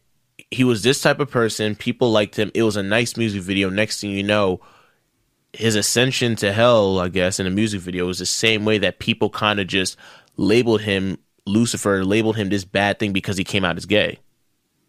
But they did that? Yeah, a lot of people did. Why? Wait, I must have missed that. I thought he was like... people came crazy at him because he ended up being gay. Because they're like, "Oh, you're a leader for these kids. You can't be coming out as gay. You're this, that, and the third." What? Yeah, it happened. I know that there's like some old school like Bible thumpers or something who are like, "Oh, this isn't natural and normal." I've always come to expect that, but I didn't know that was like a loud thing. I thought it was mostly like, "Oh, that was Lil Nas came out and we're all celebrating that." I must have missed that. I mean, our age group did, but a lot of people that are older than us, or some people that the foot washers. Yeah, this is the what? The foot washers. What's a foot washer? Foot washing Baptists. That's the thing, man. That's what drives the wedge. That's why we can't get to a place where things like that are a nothing burger. In a good way, I mean that. Like, someone should live their life however the fuck they want to live their life. We live in a free society. There's nothing wrong with being gay in any way. That should be, at this point, like, that's what I don't get.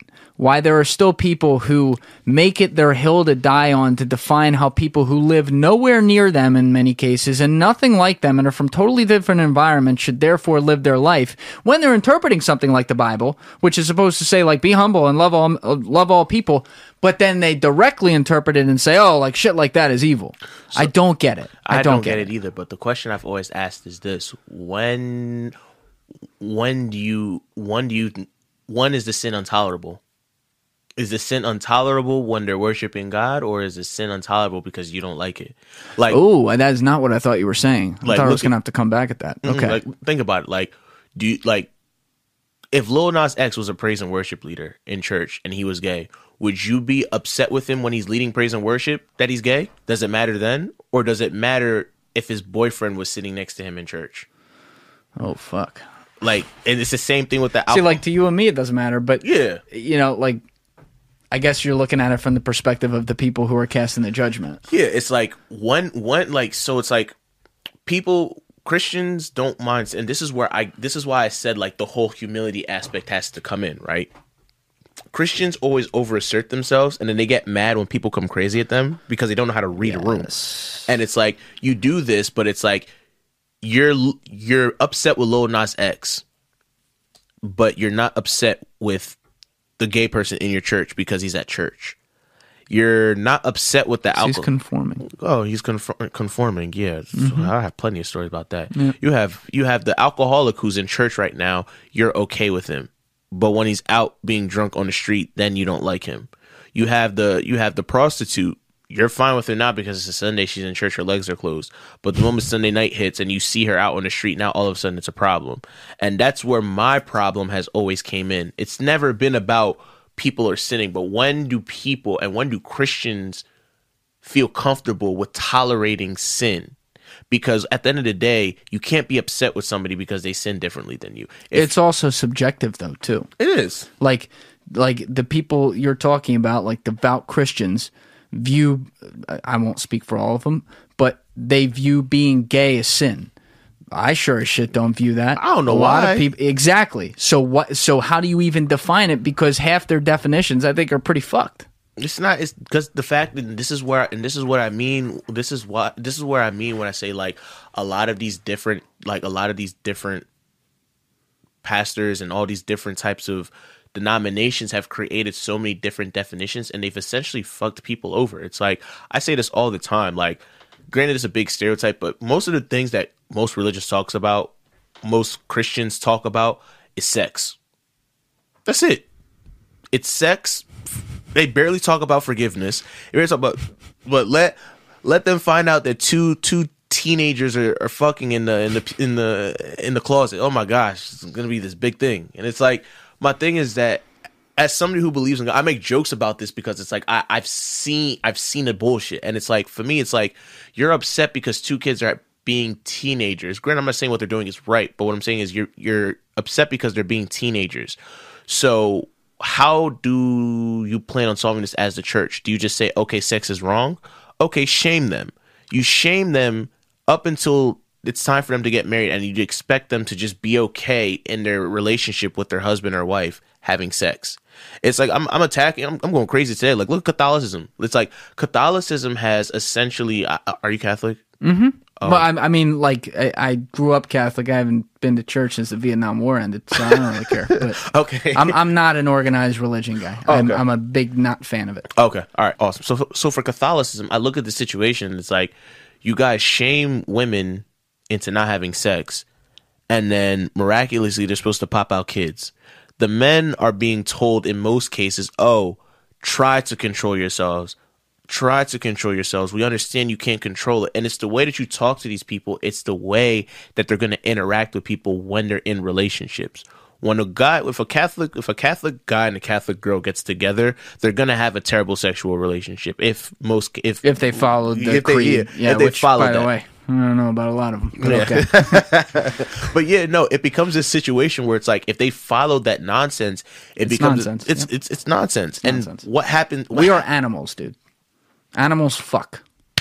It's what we do. That's it. And it's like, don't get me wrong. You do everything within context and you do everything within reason. But it's like for you to now, and this is where I say I agree with women. Once again, it's like, you're not going to sit here and tell a woman for 15, 20, 25 years of her life, sex is wrong. Don't open your legs. Don't have sex with nobody. And then now all of a sudden you expect her to be... Whip them open, baby. Yeah, whip them open when she's married to her husband. Essentially, at that point, if you want me to be honest, it's damn near sexual abuse. It's damn near sexual abuse. I do not disagree. And I see people get brainwashed by that. Like, oh, no, that's just the way it's supposed to be. No, that's why it's right. Like, there are still people like that. And I'm like, you have absolutely no ability to think for your own goddamn self and your own body. Like, look, let me be careful how I say this. When people have their beliefs and, like, in that case, they subscribe to, like, what their religion tells them, I respect their right to do that. And I respect their honesty in saying that. Yeah. I think they're out of their fucking mind. I do. Because I'm like, in my head, and I'm making a little bit of an assumption here, maybe they have really thought about it, and that's what they really believe. And so if that's the case, okay, more power to them. I just disagree. But a lot of them, they never thought about it. That's just how they were told things are supposed to go, so they follow it. And it's like, okay, so you've never considered what you want. You've never considered what your real urges are. And to me, I don't fucking get that. It's easier that way. Like for me, it's like it's crazy because it's always been harder for me to just follow things because I always want to know. I'm the type of person, I need to understand why I'm doing something. Yep. If I don't understand why I'm doing, it's never going to make sense to me. Like, and for me, it's like, for some, it's just been so many different things where it's like, okay, looking at religion, it's like, okay, just do this, this, and this, but it's like, why am I doing this? And that's part of the reason why I want to go look, and I was like, you know what, yo, I should read the Bible by myself. Nobody fucking tell me anything. Make your own mind up. Yeah, like, and it's not to say, like, there's some things I don't agree with. There's things that I agree with. There's certain things that I look at. And it's like, when you start to look at it and you read that stuff for yourself, that's how you start to understand things. That's when you're able to bring things in context. It's like, I can talk about the Bible in a certain way because I have mentors that talk about that stuff. I have videos that I watch. I have podcasts that I listen to about it. And it's like, I'm able to understand this from a different type of context. I can quote things about discrimination, racism, all that stuff in the Bible because it's there because I read it. People who don't read the Bible wouldn't be able to understand that. And it's like, when you look at the Torah, it's the same thing. Like, when you understand what the Torah is about, when you understand all these different things, because the Torah is in the Bible as well, you understand what the hell you're reading and you understand what it is, and you're able to make these decisions for yourself. Like, the Bible helps you think for yourself. You just tied it all back together again. I don't know if you did it, but you just said, I read the Bible for myself, and people who do that are supposedly able to make their own interpretations like you did. Good for you, which is exactly what you should do. That's our problem in society too. People don't read, they read the headline. They read what is fed to them. It's what you said earlier. They don't read what's within it. They don't consider where it's coming from. They just say, oh, I guess that's the way things are. It's all full circle. We have all the same flaws as humans across the board, across culture, with every single thing it's applicable to, whether it's something like religion and trying to understand that and how it's taught, or something like how we're actually informed on what's going on in our world. That is true. Yeah, it is what it is. Like, I don't got no much more to say on that. It's just, at the end of the day, I really just hope people pay attention. It's just always been saddening to me that it's just like, people don't really pay attention the way that they need to pay attention, and people don't really look at things for how they need to look at it. People don't really self-reflect upon themselves. People just kind of do things, and then when they're 30, 40, they realize that they're really unhappy with themselves. Oh my God. And it's just like, I know that at the end of the day that, let's say, for example, like, if I didn't want to go to law school, if I didn't want to be a photographer, I didn't want to be an artist, and I just did it until I was 30, at least I knew that I made the conscious decision back when I was like 18, 19. I was like, yeah, I want to be a lawyer, and yeah, I want to be an artist. Like, at least I made that conscious decision. Like, you know what? Maybe that wasn't a bright idea. But at least I did it with the thought of doing something. That's a fear, man. It's a fear that some of us have. I wish more people had it. It's a big fear of mine. And to define it exactly, I fear waking up in midlife, 45, 50, and wanting things that now are not, because I have other responsibilities to other people, that are now not necessarily attainable. I don't have my youth like I did, though by then, who the fuck knows with Elon Musk and all this shit and Neuralink and all that. But don't want to count on that, right? I don't want to look back and be like, you know, I really knew I should have tried that, or should have did this, or should have just bit the bullet and like seen with this. It didn't have to go right. Just had to know, like, okay, that's not the way to go. Even just to eliminate something. My fear is looking back at that age and being able to say, shit, I didn't do that. Yeah. And there are a lot of people who, you know, they follow and I've talked about this before on this podcast. It's probably the third or fourth time this has come up, but they follow that plan. They follow that. Society says I'm supposed to do this, so I do this. Society says I'm supposed to do that, so I do that. After this comes that. After that comes this. Oh, because everyone else is saying this, I need to say that, right? Yeah.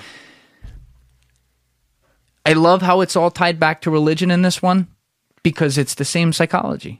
It is. It's the same psychology.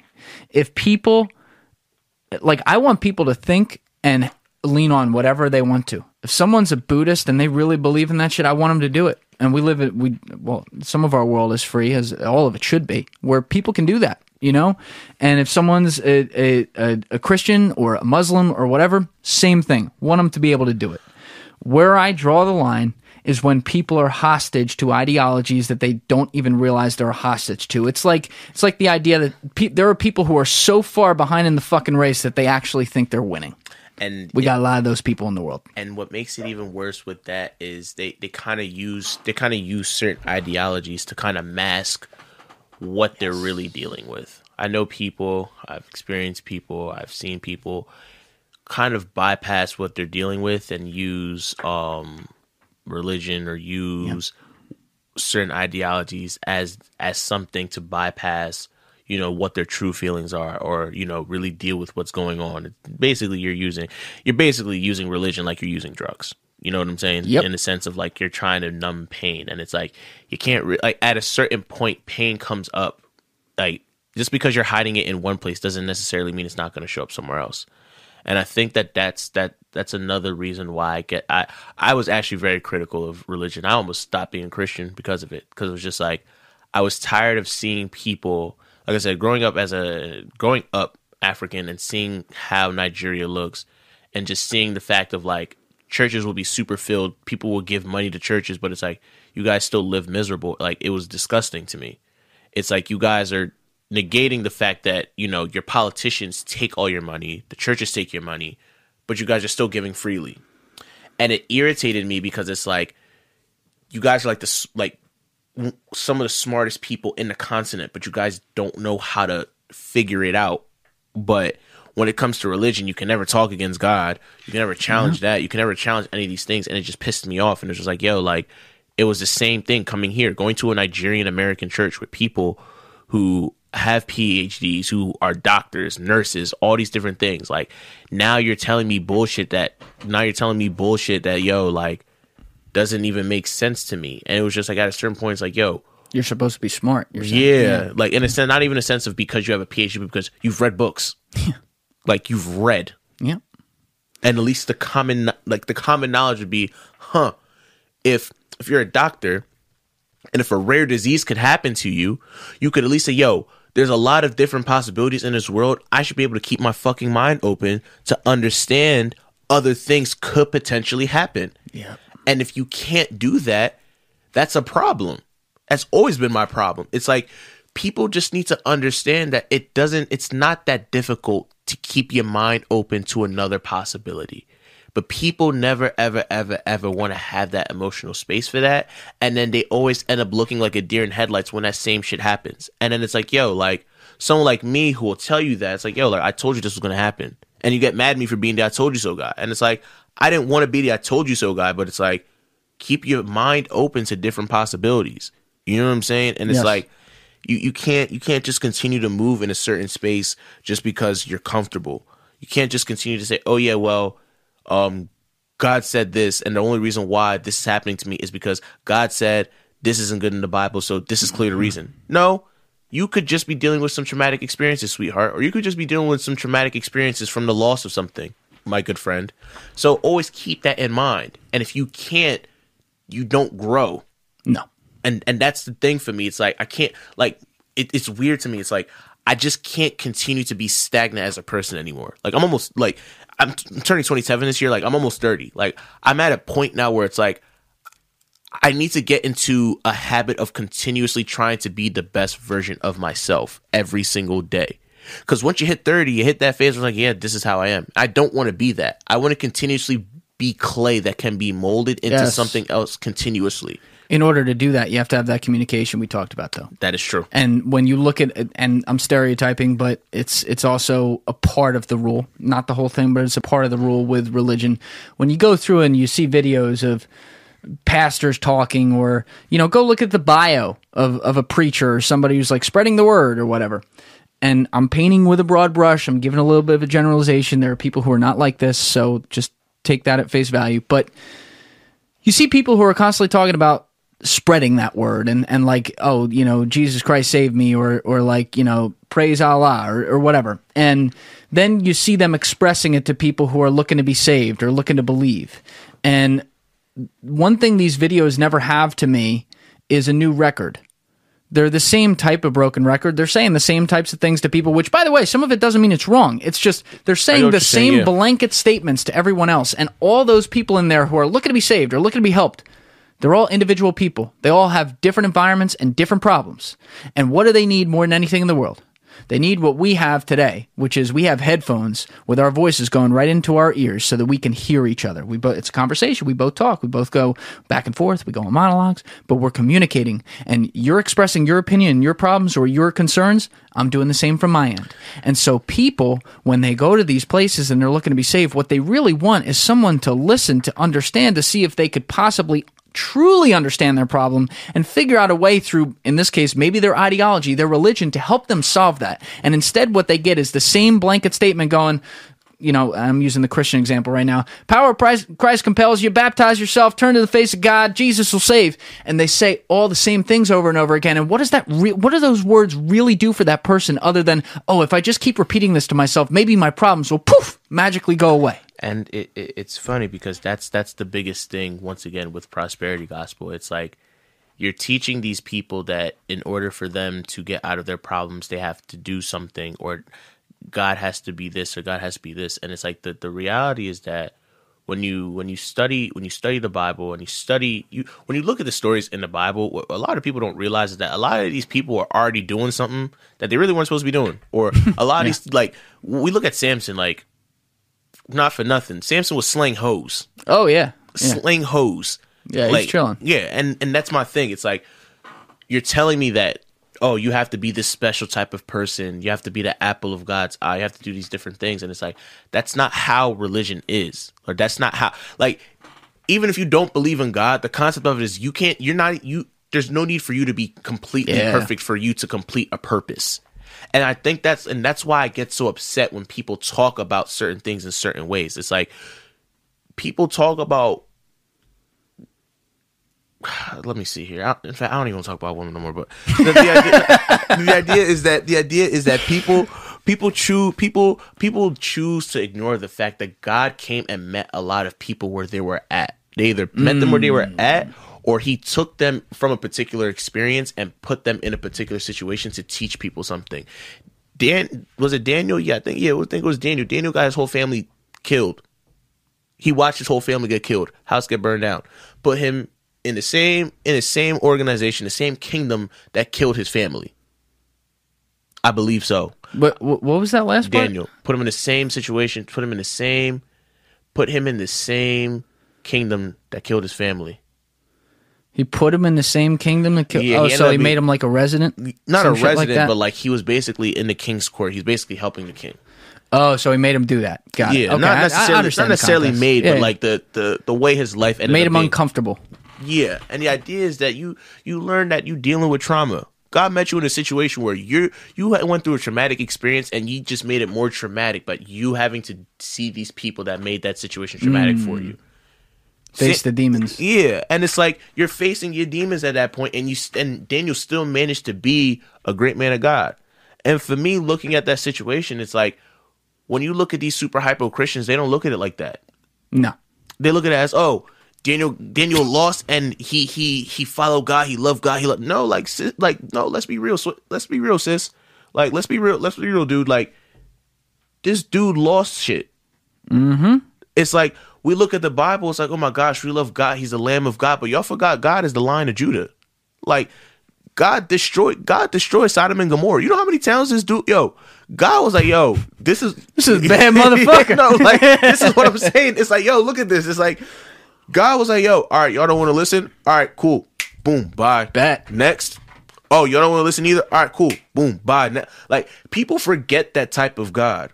And we continue to sit here and live in a society where it's like we're preaching the good side of God, where people have this super positive bypassing where it's, oh my gosh, God's this great person, God. And he is. But don't get it twisted. He can be that nurturing person, but he's also that dude that will smack you in your mouth if you do something stupid. And that's why it's like we can relate to this, because it's like I don't look at it as strictly just God is just this Lion of Judah soft. He's not just that. He can be the Lamb of God, but he's also the Lion of Judah. And I think people and a lot of Christians seem to forget. I only speak about Christians because I'm a Christian myself. But like, calling out your own. I got it. Like, a lot of people don't really look at it like that. People can't. To add insult to injury, a lot of Christians can't sit down with a lot of people from different points of view and have that conversation. Most people can't have a conversation with an atheist. I've had a conversation with an atheist before. It wasn't that bad. It wasn't that bad. It's The like, only thing they have the audacity to think is that, like, I think it just kind of ends when we're done.